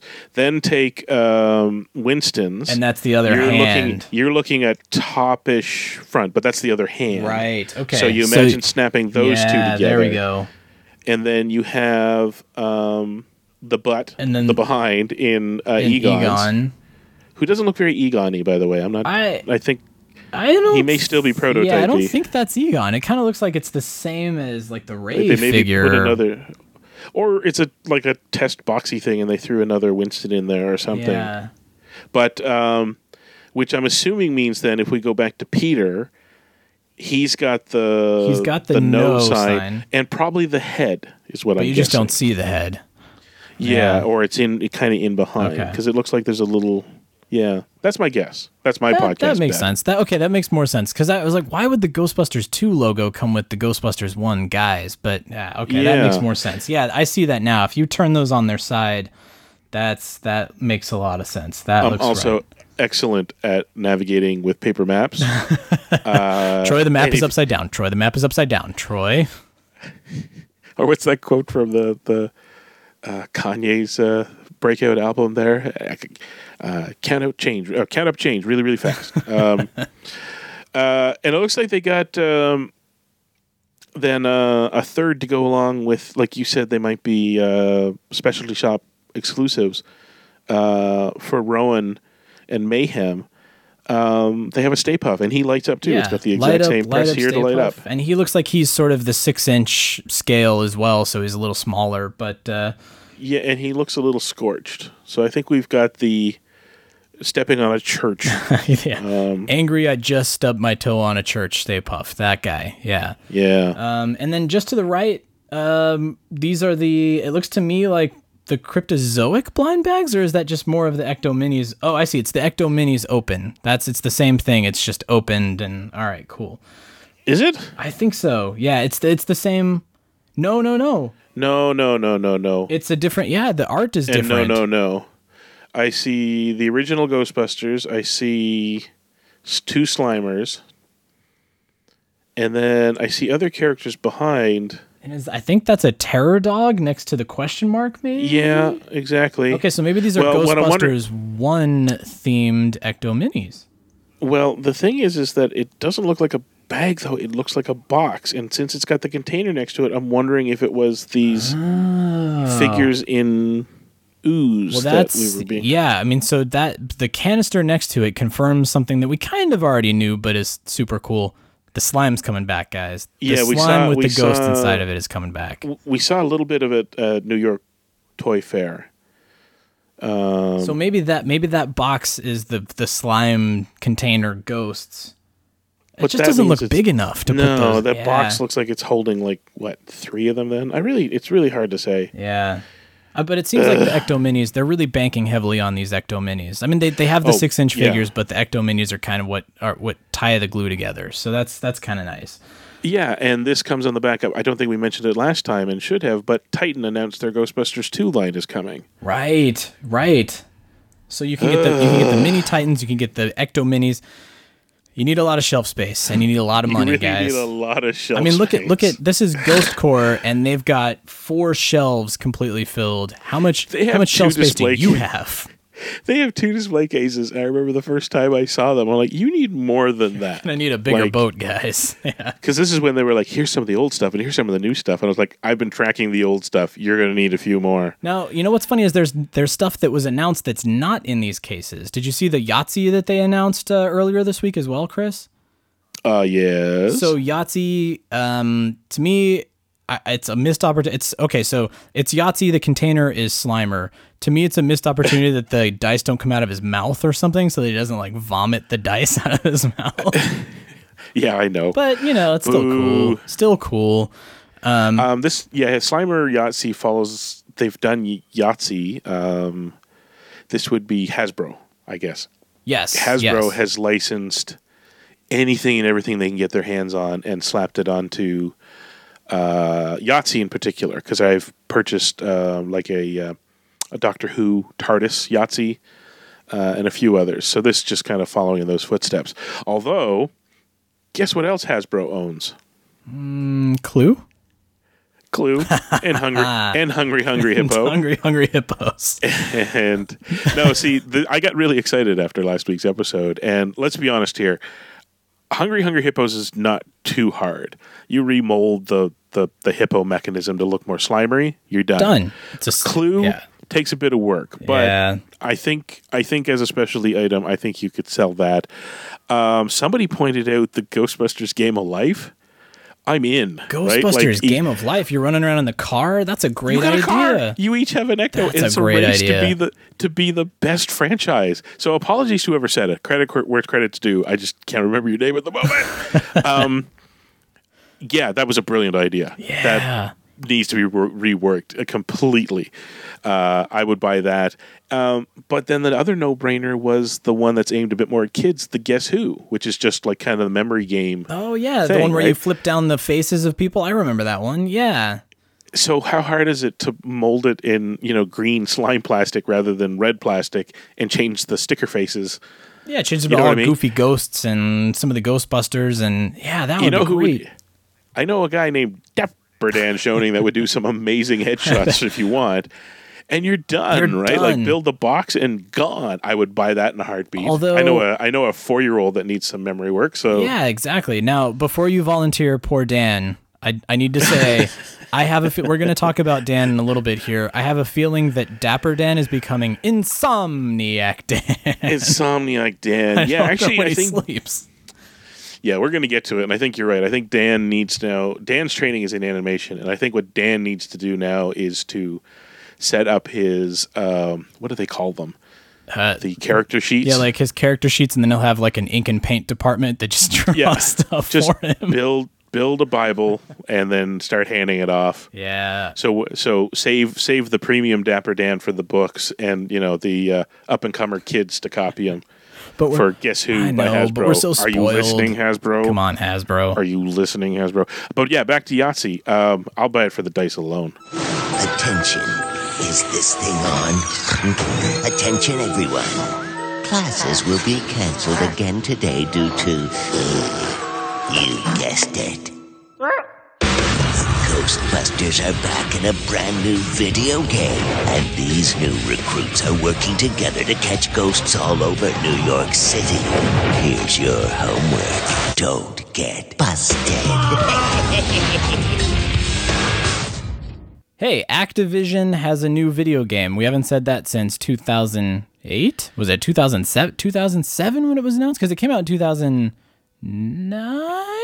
Slow down, Buckaroo. What Hold are you on. talking about? When was the last Activision game? The big Ghostbusters, The game the came video out game. in 2009, but Atari had it at that point. Oh my God, and you're they right. ditched it, or rather, not they didn't. Activision ditched it. Atari got their hands on it like a year and a bit before. That is right. I've totally. That's So- that's like a misplaced memory. I forgot because it was in the pipeline for so long. So long. I And totally they forgot kicked about it that. out the door in and around as part of the 30th anniversary. Right.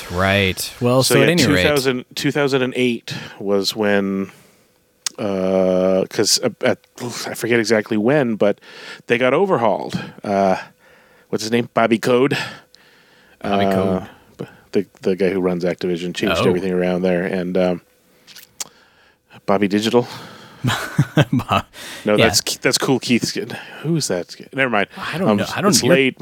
Are you speaking in tongues right now? What's happening? Yeah, I'm Do having. you smell burning toast? Are you The okay? CEO of Activision shuffled things up. I can't remember if he just decided to shuffle things, or if he had come in, or if he left and somebody else came in. But the thing is they said at the time they were dialing in on their big IPs that were, for all intents and purposes, services more than games, which meant they were focusing on their Guitar Hero, like their Hero line, And Destiny and Call of Duty, all that Yeah, stuff, right? yeah. They're like, no, we're dialing in on this, and all these little one-offs, forget it. And it blew people's minds that they ditched Ghostbusters because they were close to done. And everybody went, you have a history, and it's almost done. Just... what are you doing? Just keep going. Yeah. And we never found out the details, but they struck some sort of deal. Basically offloaded it to Atari, which I think probably meant they recouped. That's how they recouped. How they got so far along, philosophically, business plan wise, didn't want to have it anymore. Whatever the and overhead was. Yeah. recouped back a good chunk of it by handing off to Atari, which was at the time, happy news for Terminal Reality because they had put a lot of work in, and for a while there, everybody went, "Does this mean it's dead?" But yeah, so it's been a long time. A long time. And then Sanctum of Slime, another Atari title, that came out shortly thereafter. But yeah. And so I bring that up because this new game that was just announced this week, Ghostbusters, I don't think it has a subtitle, they're just calling it Ghostbusters, comes out on July 12th. And it looks to me like it's the same mechanics as Sanctum of Slime. It looks like it may be using the same game engine or something, just with a new coat of paint. No, I'm going to stop you right there. Oh, well, this is where you have to come in because you're the expert on this. I heard a lot of this, and I understand people's initial. I will agree. Yes, there is a Sanctum of Slime vibe. That it's a team goes in. And you isometric view and all. I mean, but Diablo looks the same way, and it's a totally different game. You know, I feel like it's that same top-down Akari Warriors thing that's been happening since the 80s, right? It's not as simple as Sanctum of Slime engine, because that's Atari's. They won't have it. Oh, that's true. And, people and it's just got, different skins. Yeah, that's not exactly simple either. I mean, it's all new models, all new everything. They did build it from the ground up. Now, that said, it doesn't look like it's exactly earth-shattering gameplay, and it doesn't look like it's terribly deep. And it looks like they kind of split it down the middle. It's like a new team. It's neither customizing, like it's a new team, but they sort of look like generic characters, right? Well, this is the thing. Some people interpret it as, you're a bunch of high school students going on a bus. I'm like, really? I don't... Because when I saw it, my question was, there's no details here. Do you customize your characters? That's what I'm interpreting this as, because it looks like you can do kind of like interchanging male, female, hair color, skin color, body build, like that kind of thing. Which is actually... Well, depending on how they approach it, they probably could have had time to put it in. And it would be for a game that, because they put it together fast. Like, let's be honest. Like you said, that Ghostbusters, the video game, as a full AAA, multi-platform title, that's years in the making to match up to the levels of those systems. This one really didn't get rolling until, maybe slightly before they got the movie going. It's kind of a short cycle. That long ago. So, again, like I said, maybe though it's not as deep or as revolutionary, as other full-blown titles are. Yeah, they could there's a few things that I think would make it really attractive to a lot of people that are already sitting there going, a twin-stick shooter, which is another thing too. Like, it kind of looks like a twin-stick shooter, but yeah. We don't know that for sure, and that's ultimately what this report is. We don't know much. Yeah, we don't know much about it. We've seen a 30-second TV spot, essentially, is what it boils down to. But a little bit of gameplay, stuff that looks like cutscenes. Like there's a couple they're not shooting, and the camera's moving and all that. And like, okay, this is a bit of a cutscene, and then bits of. Is it part of the game story, or was it made specifically for this ad of Slimer in a backpack? Attending the banner says, school, Ghoul School, no Ghoul less. School, yeah. I think Warner Brothers wants to have a talk to you about that, because I saw that Scooby-Doo episode or movie. Yeah, yeah, but maybe that's just for the TV spot, exactly because it's weird. I mean, I've freeze framed through this, and I'm trying to get an idea of what these locations are, and it's like that.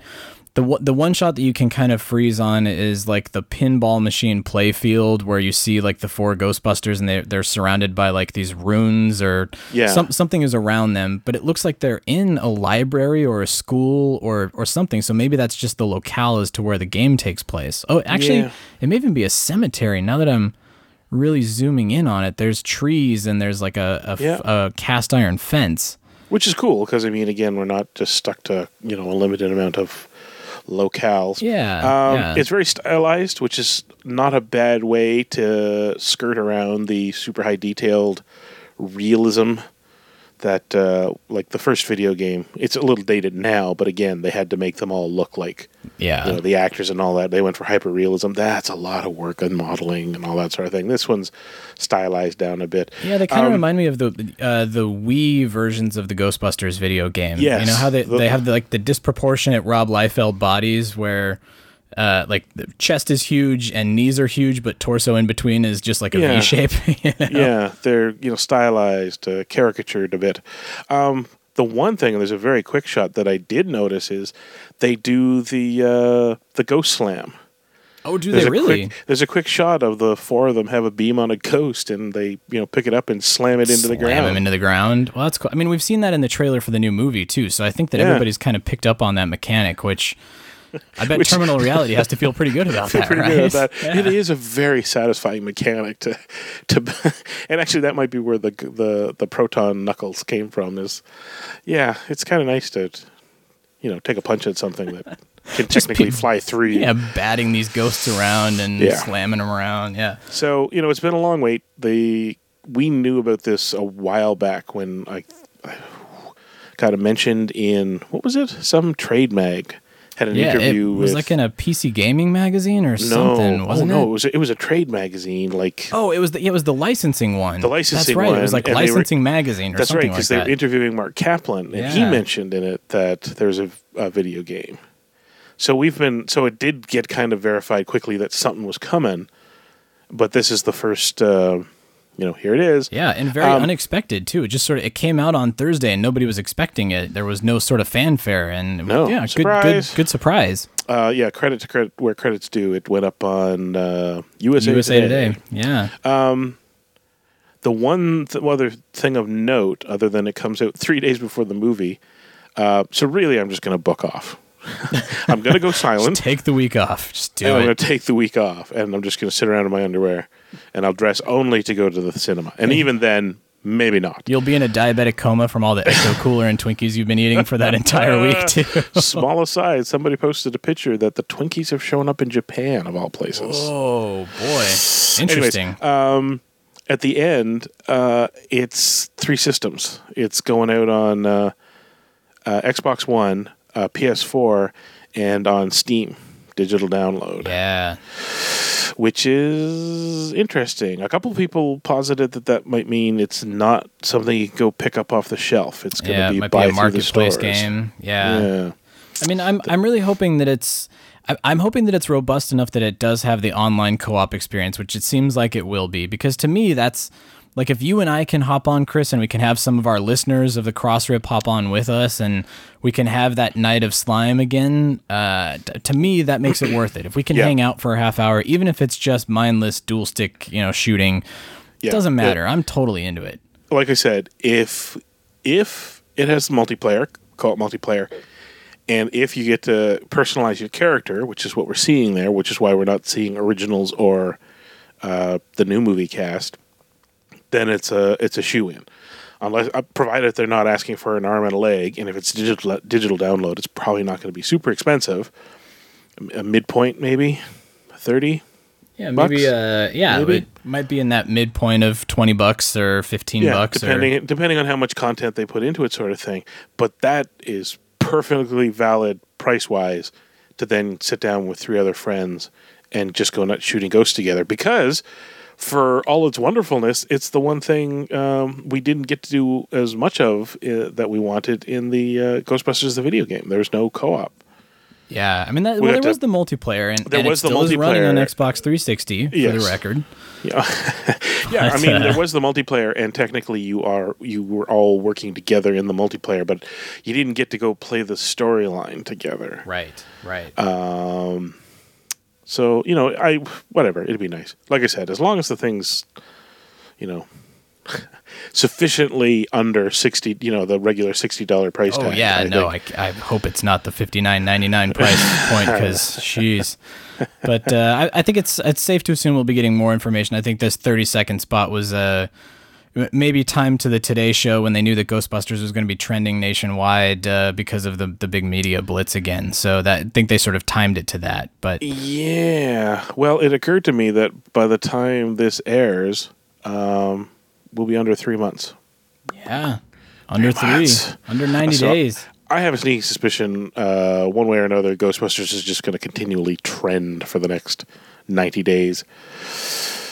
We're not going to sleep at all, are we? Nope. Hey, Chris, remember when Dan Castellaneta, the voice of Homer Simpson, was apparently going to be playing the voice of Slimer? Do you remember that? It was a while ago. That was one of those, hey, it's on IMDb, so it must be true kind of things. It took exactly 24 hours for him to go, no, not me. However. But I'd love to. Yeah, exactly, but I'd love to. Good callback. Well done, man. Yeah, I know. But hey, so it's not Dan, it's Adam Ray, who... Adam Ray. May not be a familiar name to a lot of people. He's a stand-up comedian. He does a lot of voice work. He did appear in Spy. He's the agent with the jetpack who kind of steals the show. And he's actually a Paul Feig fave. That's right. Well, he's one of the guys. Fave. Isn't he? Paul Feig said that he found him somewhere. He was like a local actor that he hired as a bit player, and then he ended up loving him so much that now he puts him in everything. Is that Quite the possibly. same guy? It may be because he's. He actually had a fairly. Spy was, as Jetpack Spy was a bit of a small part. Heat was quite big. He was like this the villain. Well, not the villain. He was like kind of the mid-level thug that they Yeah, were he was trying kind of to like the lackey, get to right? They were trying to get to the big guy through him. So the club scene, which I hadn't seen in a while, and I watched a bit of it on YouTube, and I remembered, oh yeah, this actually is kind of funny. Yeah, he's a funny guy, and I mean it. So to me, I wonder now, because he's a voice actor, he's a funny guy. Is this Howie Mandel voicing Gizmo and Gremlins, where he's just going to make some grumbles and kind of do a voice, or is Slimer actually going to talk? Are we going to hear actual like real Ghostbusters Slimer, that kind of stuff? Like, is he going to say human words? Or even a la Rowan, do we get to see kind of like the human precursor? Maybe. Oh man, that might be with the origins of Slimer. Well, because didn't Feig say they kind of set up the origins of him? Oh, they never said how, but he never said how. So maybe he starts in human form as Adam Ray and then becomes Slimer.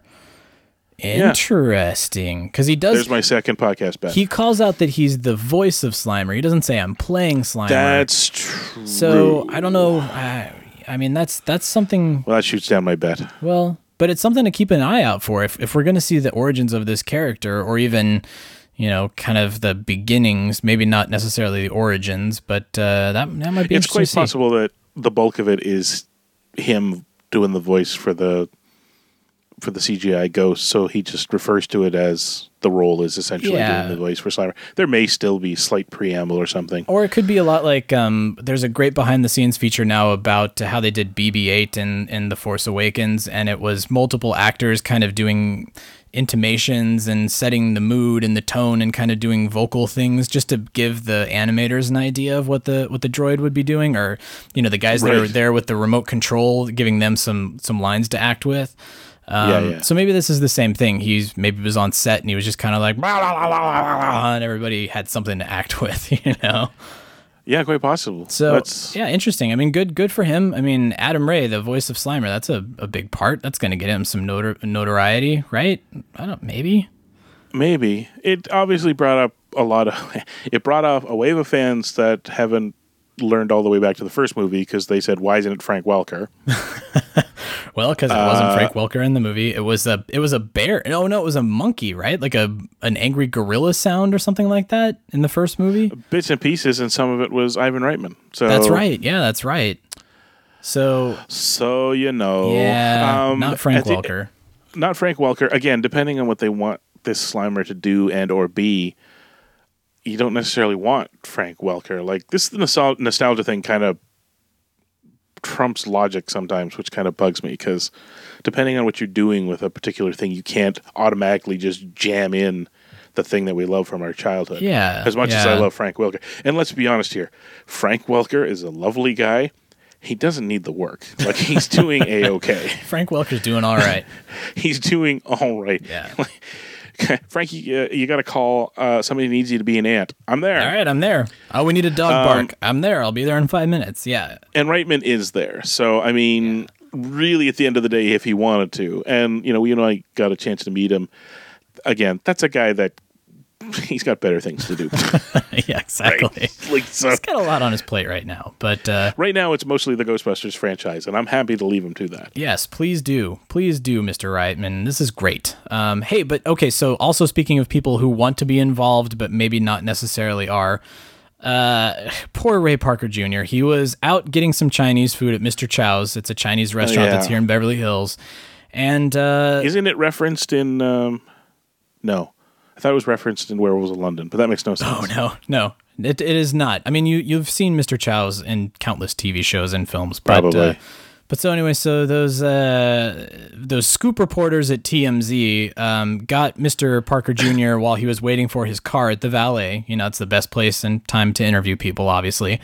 And he was really nice about it. And there were people, he was with friends. I'm sure he was having lunch with some friends. There were people around him that were kind of laughing it off. And so, he makes a joke. He makes a joke that's probably funny to all of us listening to a Ghostbusters podcast, but not necessarily to TMZ, who thought, oh, that was so petty. I can't believe he said that. They're trying to make something out of nothing. But yeah. So here's Ray Parker Jr. in his quote unquote interview with TMZ.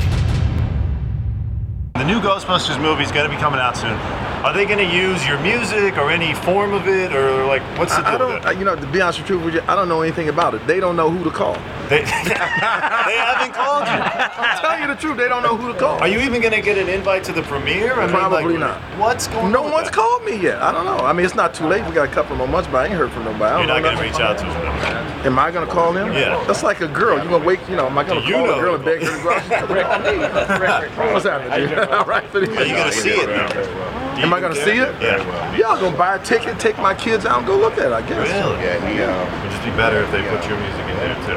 I think so, too. Would you please tell them that? I was surprised. Yes. Were you a little bummed out that, they didn't reach out to you? No, I'm okay. You're good? I'm happy. Are you kidding me? Yeah. I got the brains, you got the looks. Let's make lots of money. You got the brawn, I got the brains. Let's make lots of. Let's talk about Ghostbusters 2, the board game. This is, again, Cryptozoic Kickstarter phenomenon. Yeah. How... I mean, I think they may have set a record. $500,000 in one day? How are they? They have hit some sort of a sweet spot where they know exactly how to run a Kickstarter campaign. They know exactly what the people want.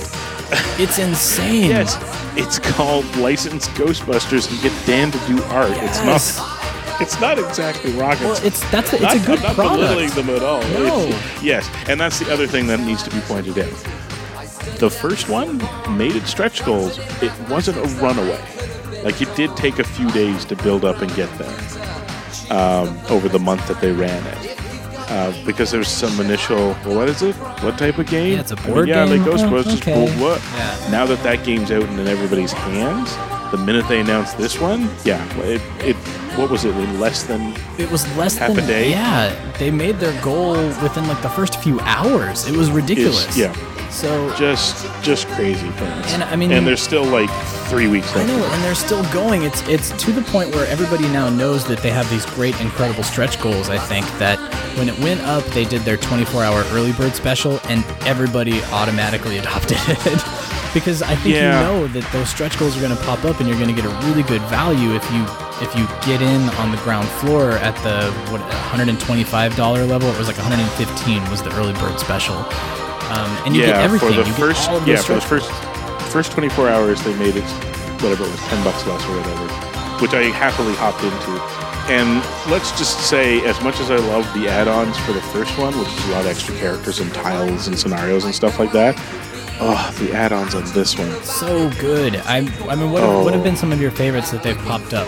For me, it's the Extreme Ghostbusters. We've got Garrett and Roland, and now there's a Roy Lance guide that's coming out. They're going to fill out the Extreme Ghostbusters team. That's awesome. Yes. And those are stretch goals. So, I mean, I'm just sitting around counting the days. I'm getting them one way or another.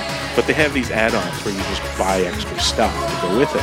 And the two notables is picture base, like a Throne of Skulls frame base for the Vigo figure. Awesome. And then the other one is the castle, the collapsible castle. Not the castle, the fire hall. They used a castle as an example of how it builds together. Right. But it's a fire hall. It's a dice tower. It's for when it's time to roll the dice. That's a big thing for people that play a lot of board games rather than your dice, especially ones with figure like pieces and stuff like that. You can't go rolling it everywhere. It hits stuff. So they have these dice towers, which it rattles down 2 or 3 little platforms inside this little wooden. I'm assuming it's wooden. Tower, and then spits out the bottom into a little pit, tray. Right? Yeah. Okay. And this one, it's a no-brainer because some fan made one for Cryptozoic when they went to it was Gen Con? Yeah, the one that was the Ghost the big Trap? gaming one. Yeah. The Ghost Trap one. And they went, yes, Dice Towers, do that. So I immediately put myself down for those. Yeah. I've got another one too, and what was it? It wasn't the Roy Lance guide, because that's, again, another... That's a stretch goal. Yeah, that's a stretch. They're doing the same things that they did last time with the paintable figures. They had the Vigo figure. There was... it's the statue... There's another Statue of Liberty figure. Statue of Liberty, yes. It's so, I mean, because on previous podcasts, we've talked about how the game mechanics are going to be changed with the Ghostbusters 2, because you've got the slime blowers and all of that stuff, but they are... Okay, as the time of this recording, funded in 2 hours. In 2 hours? We're now, as the time of this recording, so 25. So what is that? 5? When did they launch? Monday? Yeah, so it went out Monday. Days. Yeah, so this is 3 days in. It's not 30 days. In 3 days, they are at 203%. 203%. 203%. That, I mean, we're going to go live now to Cryptozoic headquarters, where they are in a conga line with champagne bottles going da-da-da-da-da, hey. Yeah, exactly. We got lots of money. We got lots of money. Oh, man. I mean, I can't wait. I mean, again, now I want to break out the first board game because it's been a while. But I can't wait for this game now to come and just keep playing with all of this stuff. It's yeah, they got a couple of amazing perks this time too. So they have a couple of 1,000+ ones that are things like one is get yourself made into a character. Right. Yeah. And it's actually very, very clever because what they've done is like, yes, Mateo will help design your card. And Dan will draw you. Dan will draw you, so you'll have your card. Then the sculptor will sculpt it. But what they'll do is they'll give you the object or STL file.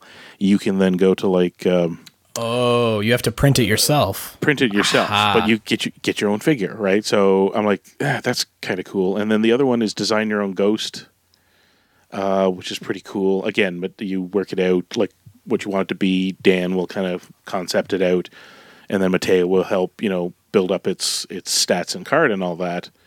And same deal. I think if somebody takes that one, I don't know if it goes into production or if it's a stretch goal. If they're smart, they'll make it a stretch goal where somebody will get the special one, and then they'll pay for Shapeways to spit out the gold one for the person who paid for it. But then as a stretch goal, everybody else gets a little figure of it. Yeah, just a little guy. Yeah.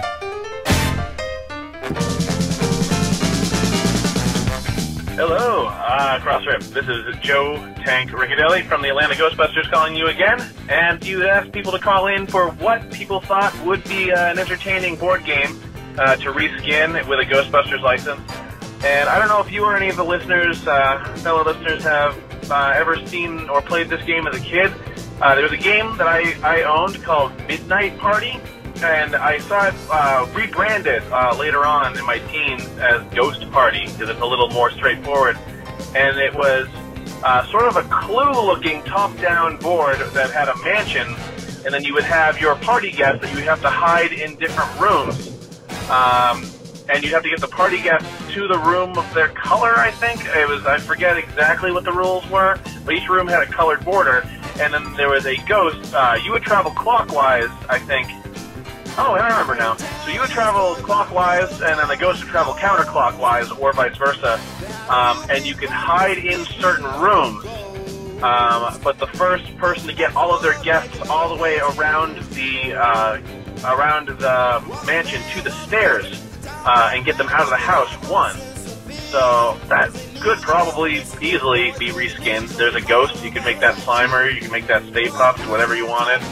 You could have players be, Ghostbusters corralling civilians or however you wanted to do it. But that was a fun game. Anyway, that's my answer. And have a good one. See you on the other side. Hey, Troy and Chris. This is Christopher Williams, otherwise known as CD_Williams, 83 on Twitter, or that guy does way too many Zuby videos. I just finished listening to the podcast and had an idea for one of the board games with a Ghostbusters twist that you mentioned. I think it would be a really interesting idea to make a Ghostbusters Operation game. And they've done it with plenty, like SpongeBob and the Minions and such. And have a Slimer, and where you're just picking out pieces of food that he's eating out of his body.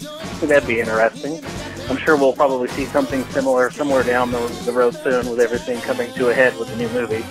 Anyway, love the new episode, love the podcast as usual. See you on the other side, guys. Hey, Troy. Hey, Chris. It's Rob from New York just saying hello. And I just watched watched the first two movies back to back. I've never really done it like that. But I watched them again for the first time. It feels like in years. And I don't understand why people hate the second movie. Like, it's so much fun. I never really realized. I used to watch it a lot as a kid, but the second movie's so much fun. The action's still there. The comedy's always, it never left. So I don't understand why people hate the second movie so much. I mean, come on. As the Statue of Liberty and Bobby Brown all in the same time, like, people need to take a bath in the nice, cool, warm ooze and mellow out. Just wanted to say it. Thanks, guys. See you later.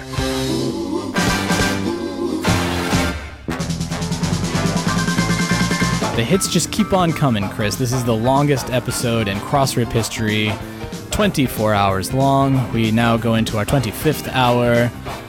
For now, Courage. No, this is a super packed episode, and I think it's just the first of many to come. But we have to talk about Anovos because it's something that we missed, and I'm glad that GB fans picked up on it. Because I thought nothing really came out of WonderCon, but nope, Anovos actually showed off their entire Proton Pack kit that they've got coming out soon. It was a banner, so it wasn't the actual like prototype, but it was a photo of the prototype. And they didn't give any other further details in terms of pricing or release dates, but yeah, the full Proton Pack coming from Anovos, so that's super cool. And then I also wanted to talk about, well, let's get scientific for a little bit here, Chris. You had a little. I got bored. I was gonna say you had a little time on your hands, didn't you? It was procrastination. Should I do work today, or should I do this thing? Nah. Well, tell the listening audience what you ended up doing for a few hours the other day. It was just one of those things where little pieces of information kick around your brain and then slam together at some point, and you have a shower thought. Because a few weeks back, somebody had asked about, is that really the size of her head, the Statue of Liberty? And I went and had a look, and there's a nice photo of the park rangers standing next to him, and it turns out it's close, but they've upscaled her head a bit, so they, like the viewing, quote unquote, slots or windows in her tiara are a little smaller in real life, but it's a movie, so yeah, they need each hero shot. They need all four of the heroes to be in their own window. They need to frame it a bit better, so they made it a little oversized, but close enough for nukes and horseshoes. But then it started occurring to me, I'm like, because I have no idea where I stumbled on it, but it was like, what's the depth of the Hudson River? And it's very easy. We know how tall she is, 112 feet from the tip of her toes to the top of the tiara. And it didn't take long to find a couple of maps showing the depths of which is very variable. She's got a very weird... a very weird path to get to the off of Liberty Island to Battery Park. Little rocky path in that river, yeah. But it's not that hard. Like usually where there's an island, it's not that the water's not that deep. Easy enough for her to, like. We'll get to this in a second here, but she gets into the water. It's averages 5 to 10 feet. The deepest it gets is 65 feet. Not for very long. The average I think is closer to around 50 in the the middle parts. And then up to 4 or whatever. If it's low tide, a couple places along the pier and closer to Battery Park, it's like nothing. Like there's a little bit of pier or beach showing, and you can just sort of step up. So wait, you had like a topographical map that you charted out her course on? I just worked it out. I just worked it out. If she's 112 feet from toes to tiara, but the deepest is 65. It's kind of just up past her waist. It's not, and but the famous shot is like it's up to just the bridge of her nose. Yeah, and with the arm and the torch sticking out, and I mean that's an iconic shot right there. Yeah, it looks really good, but like I said, part of me was like, but that's not real, is it? And this is where some part of my brain goes, none of it's real, dummy. Like just start thinking about it. So she's standing on a major like plinth that itself is like 100 or so feet tall or something. Yeah, how did it get down? How does she get down from understood. that? Yeah. So let's assume she gets down from that, and she can step in and out of the water, and she doesn't trip along the bottom. Then a couple of people pointed out maybe it's because she sinks in the mud. It's like that's like 30 feet. If she sunk 30 feet into the mud, she's not walking anywhere, and Vigo wins the day. But let's just, like I said, but most likely it's river silt and sand and clay. So maybe she sinks a bit, but again, not 30 feet. So it really doesn't change matters. Then somebody else pointed, like, yeah, wouldn't it wash away all the slime? I'm like, well, if the water gets inside, it would wash it away. And then part of me goes, but in order to not get inside, she has to be watertight. If she's watertight, she's just going to bob up and fall over. Yeah, wait, then she floats at that. Even though she's she floats, solid iron. She back paddles to. Well, ships are solid iron, so that's not a big deal. Right? Archimedes is so disappointed in you right now. Well, wait. So if the Statue of Liberty cannonballs off of the off the thing into the water, backstrokes to Battery Park, then you have to take into account that she gets out at Battery Park and the Maritime. Is it the Maritime Museum? What the hell is it called? The Customs House? Yes, it's the Customs House building. It's an old classic New York building that stood in for the New York Museum of Art or whatever.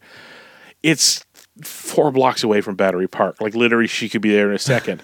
Meanwhile, in the movie, we see him or her, the bunch of them tromp past Trump Tower. It's several blocks away. Like she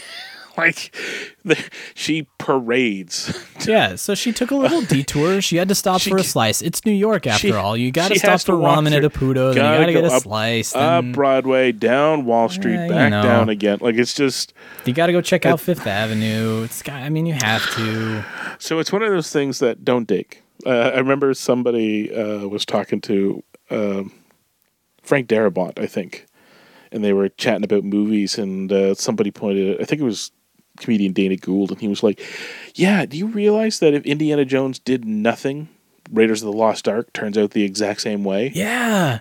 And Frank Darabont's like, you just don't look at stuff that hard. You can't look at it that way. Somebody mentioned that to me the other day, and my mind was blown. I thought about it, and yeah, if Indiana Jones does nothing, the Nazis still get noted. Right? So yeah. The only thing that may be different is that possibly Karen Allen dies from dehydration tied to a pole in the middle of the Mediterranean or wherever she's at there. I guess that's true, but then maybe she's never even involved. She gives the staff to them at the bar, and then they're done. Fantastic. That's true. They beat it out or take it. Yeah, exactly. Nothing happens. Yeah. All right. Well, so at the end of the day, like I said, it's a wonderful thing. Like this is the kind of thing that happens the more you look at the movies. And for those of us who love the movies this much, we're well beyond. We love the movie at so many different levels, it's not even funny. And one of them is like just digging deep into the facts and details. And that's just one of them where it's kind of like, that doesn't make much sense. Like, just don't fight it, Chris. Just don't fight it. It's okay. That's even before you get to, and then how did they put her back, right? Like, how does the metal move? How is this working? I think that was a joke in one of the pre-production screenplays at one point. Like, Libby is laying by the museum, and they all look at it and go, how do we get it back? Exactly. So, yeah, I mean, hey, I thought it was interesting. You've got the infographic to anybody who hasn't seen it. Go to Proton Charging's Facebook, and you can see where the water line actually goes up to on Libby. And again, don't think too much of it, but it's one of those funny things that if you throw to the Mythbusters, you go, yeah, that's a myth, but whatever. So one last thing, Troy, we've seen all this cool stuff is, Toys R Us bound or your local comic shop bound. Yes. Got $20. You can probably pick up most of the stuff you're looking at. I mean, not all of it together. I mean, you could pick one and pick it up for $20. Yeah, exactly. Probably not the pack, but boy, if everything was $20, sold. But just like the 1/4 sized Venkman statue to build your very own Bill Murray shrine, or the life-size Slimer. Life-size Slimers, or a Novos's, super packs, all this stuff. We finally got details on Inside Edition's collector's edition of the Visual History. Right. This sort of disappeared. It kind of fell off the radar, and I wondered what happened to it. It showed up at, San Diego Comic-Con, and I think a little bit at maybe the New York Toy Fair. I can't remember. because the book was about to come out like a couple weeks later, especially after New York. The book was coming out a couple weeks later, and author Dan Wallace was there, and I have to go check eBay because they were giving out book bags, and I didn't find mine yet. Anyways, no. they were signing them and all this great stuff, and they were showing off both at San Diego Comic-Con and the Toy Fair this collector's edition, which was the book, which we'd seen lots of, and it looked great, and a temple door. Right. Case They had for it was like the prototype of the temple door, and it looked huge. It looked like it was twice the size of the book. It was right? big, right? Like it was just crazy, and it looked awesome. And everybody was like, "Details? I don't have details." Dan, do you have details yet? I don't have details. I don't know. was like, I got nothing. And like you said, it went dormant. Like it just because then the book came out, and they focused heavy on selling it. And I mean, it's I talked about it. It's a fantastic book, so everybody loved it. Was super happy with it. And then, what are they called there? It's one of the online retailers, and I don't have it in front of me. I'm sure others will follow, but they posted a listing for it, and boy, oh boy, does the story get even better. Yeah. What? So because I haven't had a chance to see this. What happened? What is it? Okay. Well, good news or bad news? Hit me with the good news first. Okay. So the good news is Temple Door and the book. Right. The Temple Door looks, case, whatever it is. Inside Edition did the Star Wars, the character books like Sith and Jedi. Yeah, they came in those tome kind of things. The mechanized holders that were crazy. This one, if I understand correctly, because I think that was one of the things Dan did know, that it wasn't super mechanized or anything, but it is, for all intents and purposes, an elaborate holding device for your book, which already on its own is a big thing. So that's cool. And we got a whole bunch of pictures popped up for it. It comes with blueprints of the rooftop temple. No, like John DeCure, production designer blueprints, or they're like not close something enough new. to see. It kind of looks like that. It doesn't really look like the ones they took to jail in the movie. But there's like 3 or 4 sheets. Judging by the size of the book, it's not even like a full blueprint size, but it's bigger than the book. That's pretty cool. Yeah, so the book itself, which is already crammed with these little, interactive, what do you want to call them? Bonus materials? Like, I don't... Yeah, like the little pamphlets. I don't know what to... Yeah, like pamphlets, certificates. Stickers, and there was like animation cells. Yeah, the survey that all of the people in the test audience took that you could pull out and take a look at. I didn't expect it, but it turns out this collector's edition comes with even more. So, all right. So you said there was bad news. What's the bad news? It costs $300. Okay. It makes sense because those temple doors, they looked pretty. I mean, they looked like the actual models, like they were pulled from the models that they used or something. Yeah, they looked pretty intense. Substantial. So you're basically you're paying for that plus the book plus all the goodies. That's for $300. Okay, that makes sense. Now I understand why you grouped it in with the life-size Slimer. But. Exactly.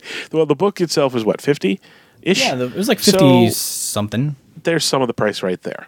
Then they put in these blueprints. That adds to the price and a value a bit.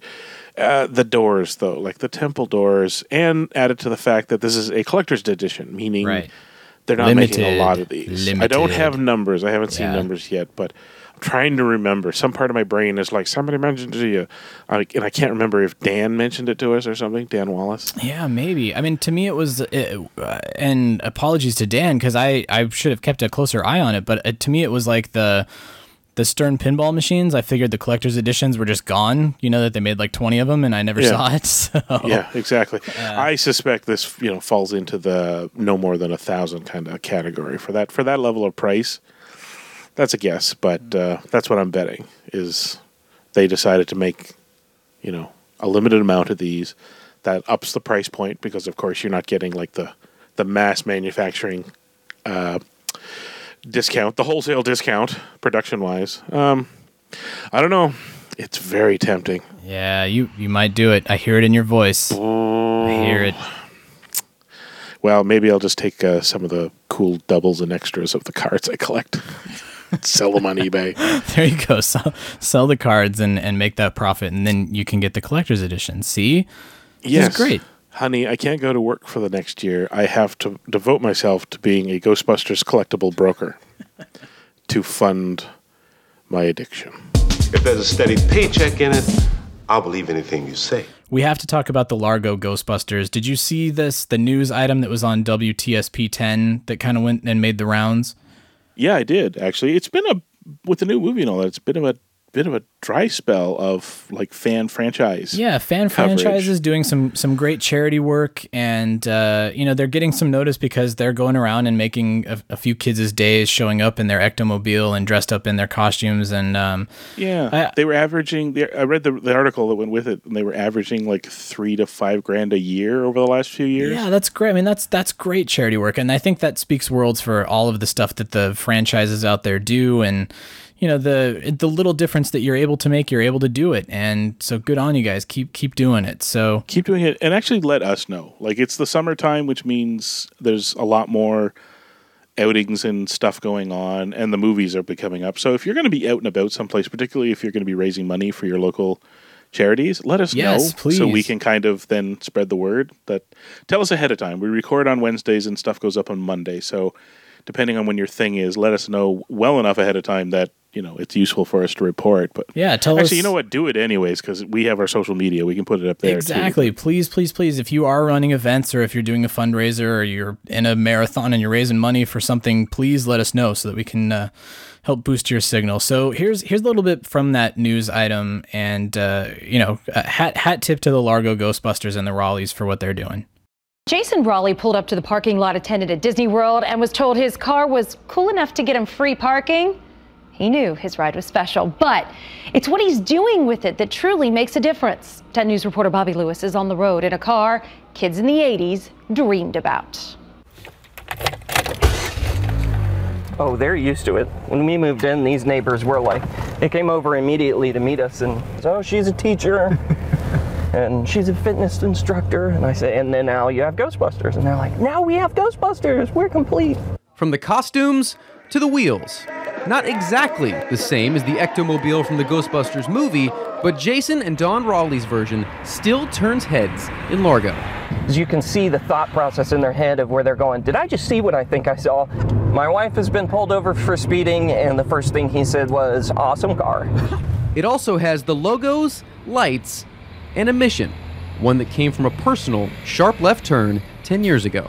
June 29th of 2005, I was diagnosed with acute promyelocytic leukemia. I realized that research is where it's at, and I needed to find out who was at the forefront for research and how can I support them. That's where the Ectomobile plays a starring role. The Raleighs have pulled their modified ride into dozens of charity events to raise money for causes like the American Cancer Society and All Children's Hospital. In 2014, the car helped them raise over $4,400, and last year, over $7,500 for local charities. We saw how the money that goes into cancer research made a big difference in her treatment, so it gave us a cause. I am proud to be a Ghostbuster. You never thought you'd say that, did you? No, that was not my childhood. Yeah, Ghostbusters! But it is her car. On the road in Largo, I'm Bobby Lewis, 10 News, WTSP. Don't wait another minute. Pick up your phone and call the professionals. Go Stoppers! I'm sorry, we'll do it again. We want to hear from you. Leave us a voicemail on our call-in line at 470-242-4742. That's 4702-GBHQIC. We also have a Facebook page. You do? And Twitter accounts. Spence is dead. No kidding. Just give me the address.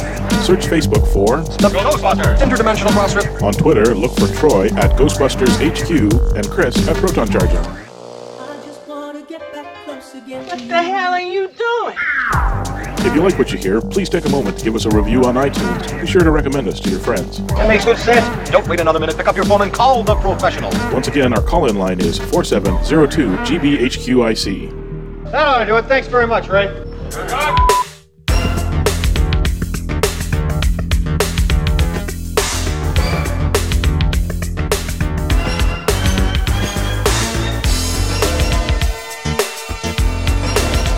I will say right now, Troy, with the Ghost Heads coming out, I think actually we may see more and more fan franchises soon enough. Actually, with the movie itself, too. So between Ghost Heads, which will alert the world that there are fans with proton packs and ectos in their town, and then the new movie coming out, I think let's put it this way. If every fan franchise in the world doesn't get at least a couple of clippings to, hang up on their wall by the end of the year, something may have been, an opportunity may have been missed somewhere. Yeah, I feel like it's a pretty safe bet. I also have a pretty solid feeling that Ghost Core is going to need a bigger wall for all those patches come that time, because there's going to be so many franchises with so many patches, and they're going to run out of space really quick. Well, I did the math. There's like 4 display cases, and that's maybe a quarter of the franchises I've tracked on. Yeah, and they're already the map full. on Proton Charger, and that's not a complete list. I'm still tripping over. Like, people follow me, like groups follow me on Twitter, and I'm like, who are you and where did you come from? And when are you making patches? Because Ghost Core really wants one. Get those patches to them so that they can officially recognize you. And I'll tell people right now, I don't know about various other places, but I know there's a couple of people on Etsy, particularly Katara 8. Oh yeah, Katara, who does all of the custom name patches and all that kind of stuff. She does custom name patches, and she was one of the first places to start. Once groups started making mass amounts of them, some of them turned to like different manufacturers and all that. But a lot of people still just get her to do them, because there are some people out there that have the new gen sewing machines in which the machine, it's insane. I've seen one of them. The machine scans a photo that you put in front of it, like a picture, turns it into stitch count, etc., and the colors and all that. Wow. And then you just did. So I think last time I talked to her, to scan, prep, and like do the basics to get it ready to go, she charges $50, and then it's like $8 to $10 a patch after that. That's next to nothing, really. Well, here's the deal: is it worth $50 for that one to be on the wall at Ghost Core? And I think the answer for a lot of people might be yeah. And then literally, it's just $10, $20, $30 to get a few more for your own suits and all that. So really, if you've got a franchise and you've got a logo, do it. Absolutely, do it. Hell, they're open up for everything. Chagrin, do you recognize the name Chagrin? Yeah, absolutely. Who put together a bunch of Ghostbusters themed shows and all that. He did for the show last year before, which was done in honor of Michael C. Gross, where artists did their take on the logo. He did a really cool, like, kind of, I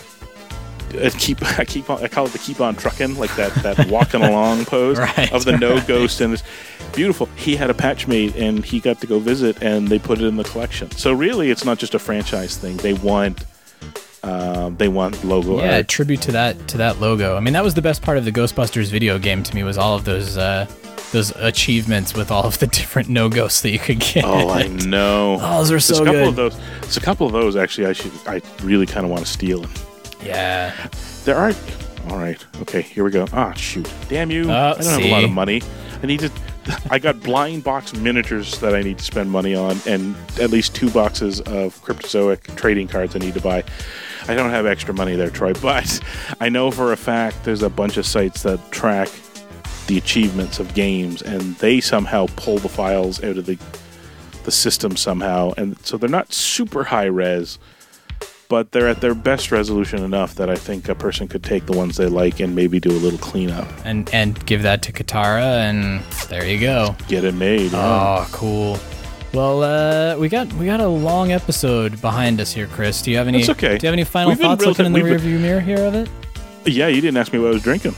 Oh my God, there was so much. I was so excited to get into everything. Mm-hmm. I didn't ask you. I made my Golden Cadillac. You did. Did you tweak the recipe, and how did it turn out? I did. So, you get yourself... Well, here, let's just start for scratch for people who haven't heard the Golden Cadillac. So, Golden Cadillac is an ounce of a heavy cream milk, like a half and half, or... boy, depends on how rich you like it, I guess. But let's say half and half. An ounce of creme de cacao. Cacao. Dapper Dan likes cacao. Creme de cacao. and 2 ounces. This is Bill Murray's version of the recipe. 2 ounces of Galliano, which is a vanilla drink, and it also has the coloring that it makes it this warmer yellowy color. Hence a golden Cadillac. But you tried it before and you said it was I tried really it and I sweet. didn't like it. It was super sweet. I looked at other recipes that kind of bring the Galliano down and the cream up, and which might help and all that. But the other thing is too is that you're supposed to like mix it cold with ice and all, like in a shaker. And the trick is that just solidifies some of the milk fat, so you have this flex in it that I was like, there might be some refinement that I'm kind of missing, but at the end of the day, it's kind of like, "Rrr." So what I did is go get yourself some chocolate milk. Chocolate milk tends to come in 1 to 2%, so not heavy cream. Leave out the creme de cacao because you don't need it. It's a chocolate creme de cacao. You got chocolate milk. But take your ounce or so or whatever of Galliano for the vanilla. And then, because you need cold and you need a little bit more alcohol, get yourself, chilled in the freezer, vodka. Let's say Crystal Head vodka. I mix that together in the mixer, and that... See, the thing about alcohol is that it just takes in the cold but doesn't freeze, right? Which is beautiful. So you don't have to put in ice cubes. There's no milk solids. You put it in there, it just chills it. It is beautiful. And it's not as sweet anymore, it sounds like. You don't have... Not as sweet. Yep. And the thing, you can kind of mix it. The more you mix, you can, like, if you're like, too sweet, you can always put in a little bit more chocolate milk, which itself is sweet, but it kind of offsets the real heavy sweet of the Galliano. So, all right, but it has like a brown color now to it, right? It has a brown color. Ah, okay. So have you come up with a name for it? Now that it's a different color, it's a totally different drink. I'm calling it the 4800. Everybody can relax. I've got the drink. So it Only looks like 4800. the Beater Ecto when it shows up. It's the Rusty Ecto one. Well, I could call it a Rusty Cadillac, I guess, but I wanted something a bit more No, and Ghostbuster. that sounds like something with no, the Rusty Cadillac. You could also call it. You could also call it the Only 4800. So somebody asks you, "Can I get you something?" You go Only 4800. Only a 4800. Yeah. Only 4800. 4800 what? Have a seat. Grab a pen. Oh boy. Yeah. So There you have it. that's what I've been drinking away here. Well, it is quite good. Again, it still sits in the mudslide, clue and milk kind of area. It's an after dinner aperitif. Yeah, there's a beverage here, man. You know what goes good with a beverage? A rug to tie the room together. Guys, are you listening to me? That rug. Just saying. Throwing that out. You have a final thought now. You want the rug. Give me the rug. Just give me the rug. It's just going to sit in storage. Come on. Okay, do you want a little stat, though, before we go? About rugs? Yeah. I looked... No, about kickstarting board games. Oh, yeah, okay. Exploding Kittens by the Oatmeal Guy. Yes. 8.5 million. 8.5 million? 8.5 million. Do you foresee Ghostbusters 2 breaking that? No. 8.5? And actually, I looked at the ones underneath it, and there's some solid games in there. I got 5 or 6 down, and they were still clocking in 3. I think they've got a real good shot of maybe hitting 2, because weren't they pretty close to it last time? They hit 1.5. It was like 1.5 and change last time. I think if they maintain their cleverness and people like the stretch goal stuff and all that, I think they might hit 2, which will put them probably in the top 20. It has to be. Kickstarter records. Wow. All right. Well, which is more power to them. Yeah, we gotta keep watch to see if they hit those ceilings. Jeez. I bought one. I can buy no more. That's all I got. Guys. I can buy no more. Well, hey, grab those 4800s. Enjoy life because it's a good time to be a Ghostbusters fan. And join us next week because I have a feeling it's going to be an even longer episode. I have a feeling there's going to be even more to talk about. Probably. It's crazy. So we'll see you guys all next week and enjoy your 4800s. See you on the other side. Thanks for joining the Ghostbusters Interdimensional Crossrip. Visit us at protoncharging.com, ghostbustershq.net, and stillplayingwithtoys.net. That used to be one of my 2 favorite shows. You're kidding me. Oh, great. What was the other one? Bassmaster. Everything you're doing is bad. I want you to know this. Next week, though, hairless pets. Weird.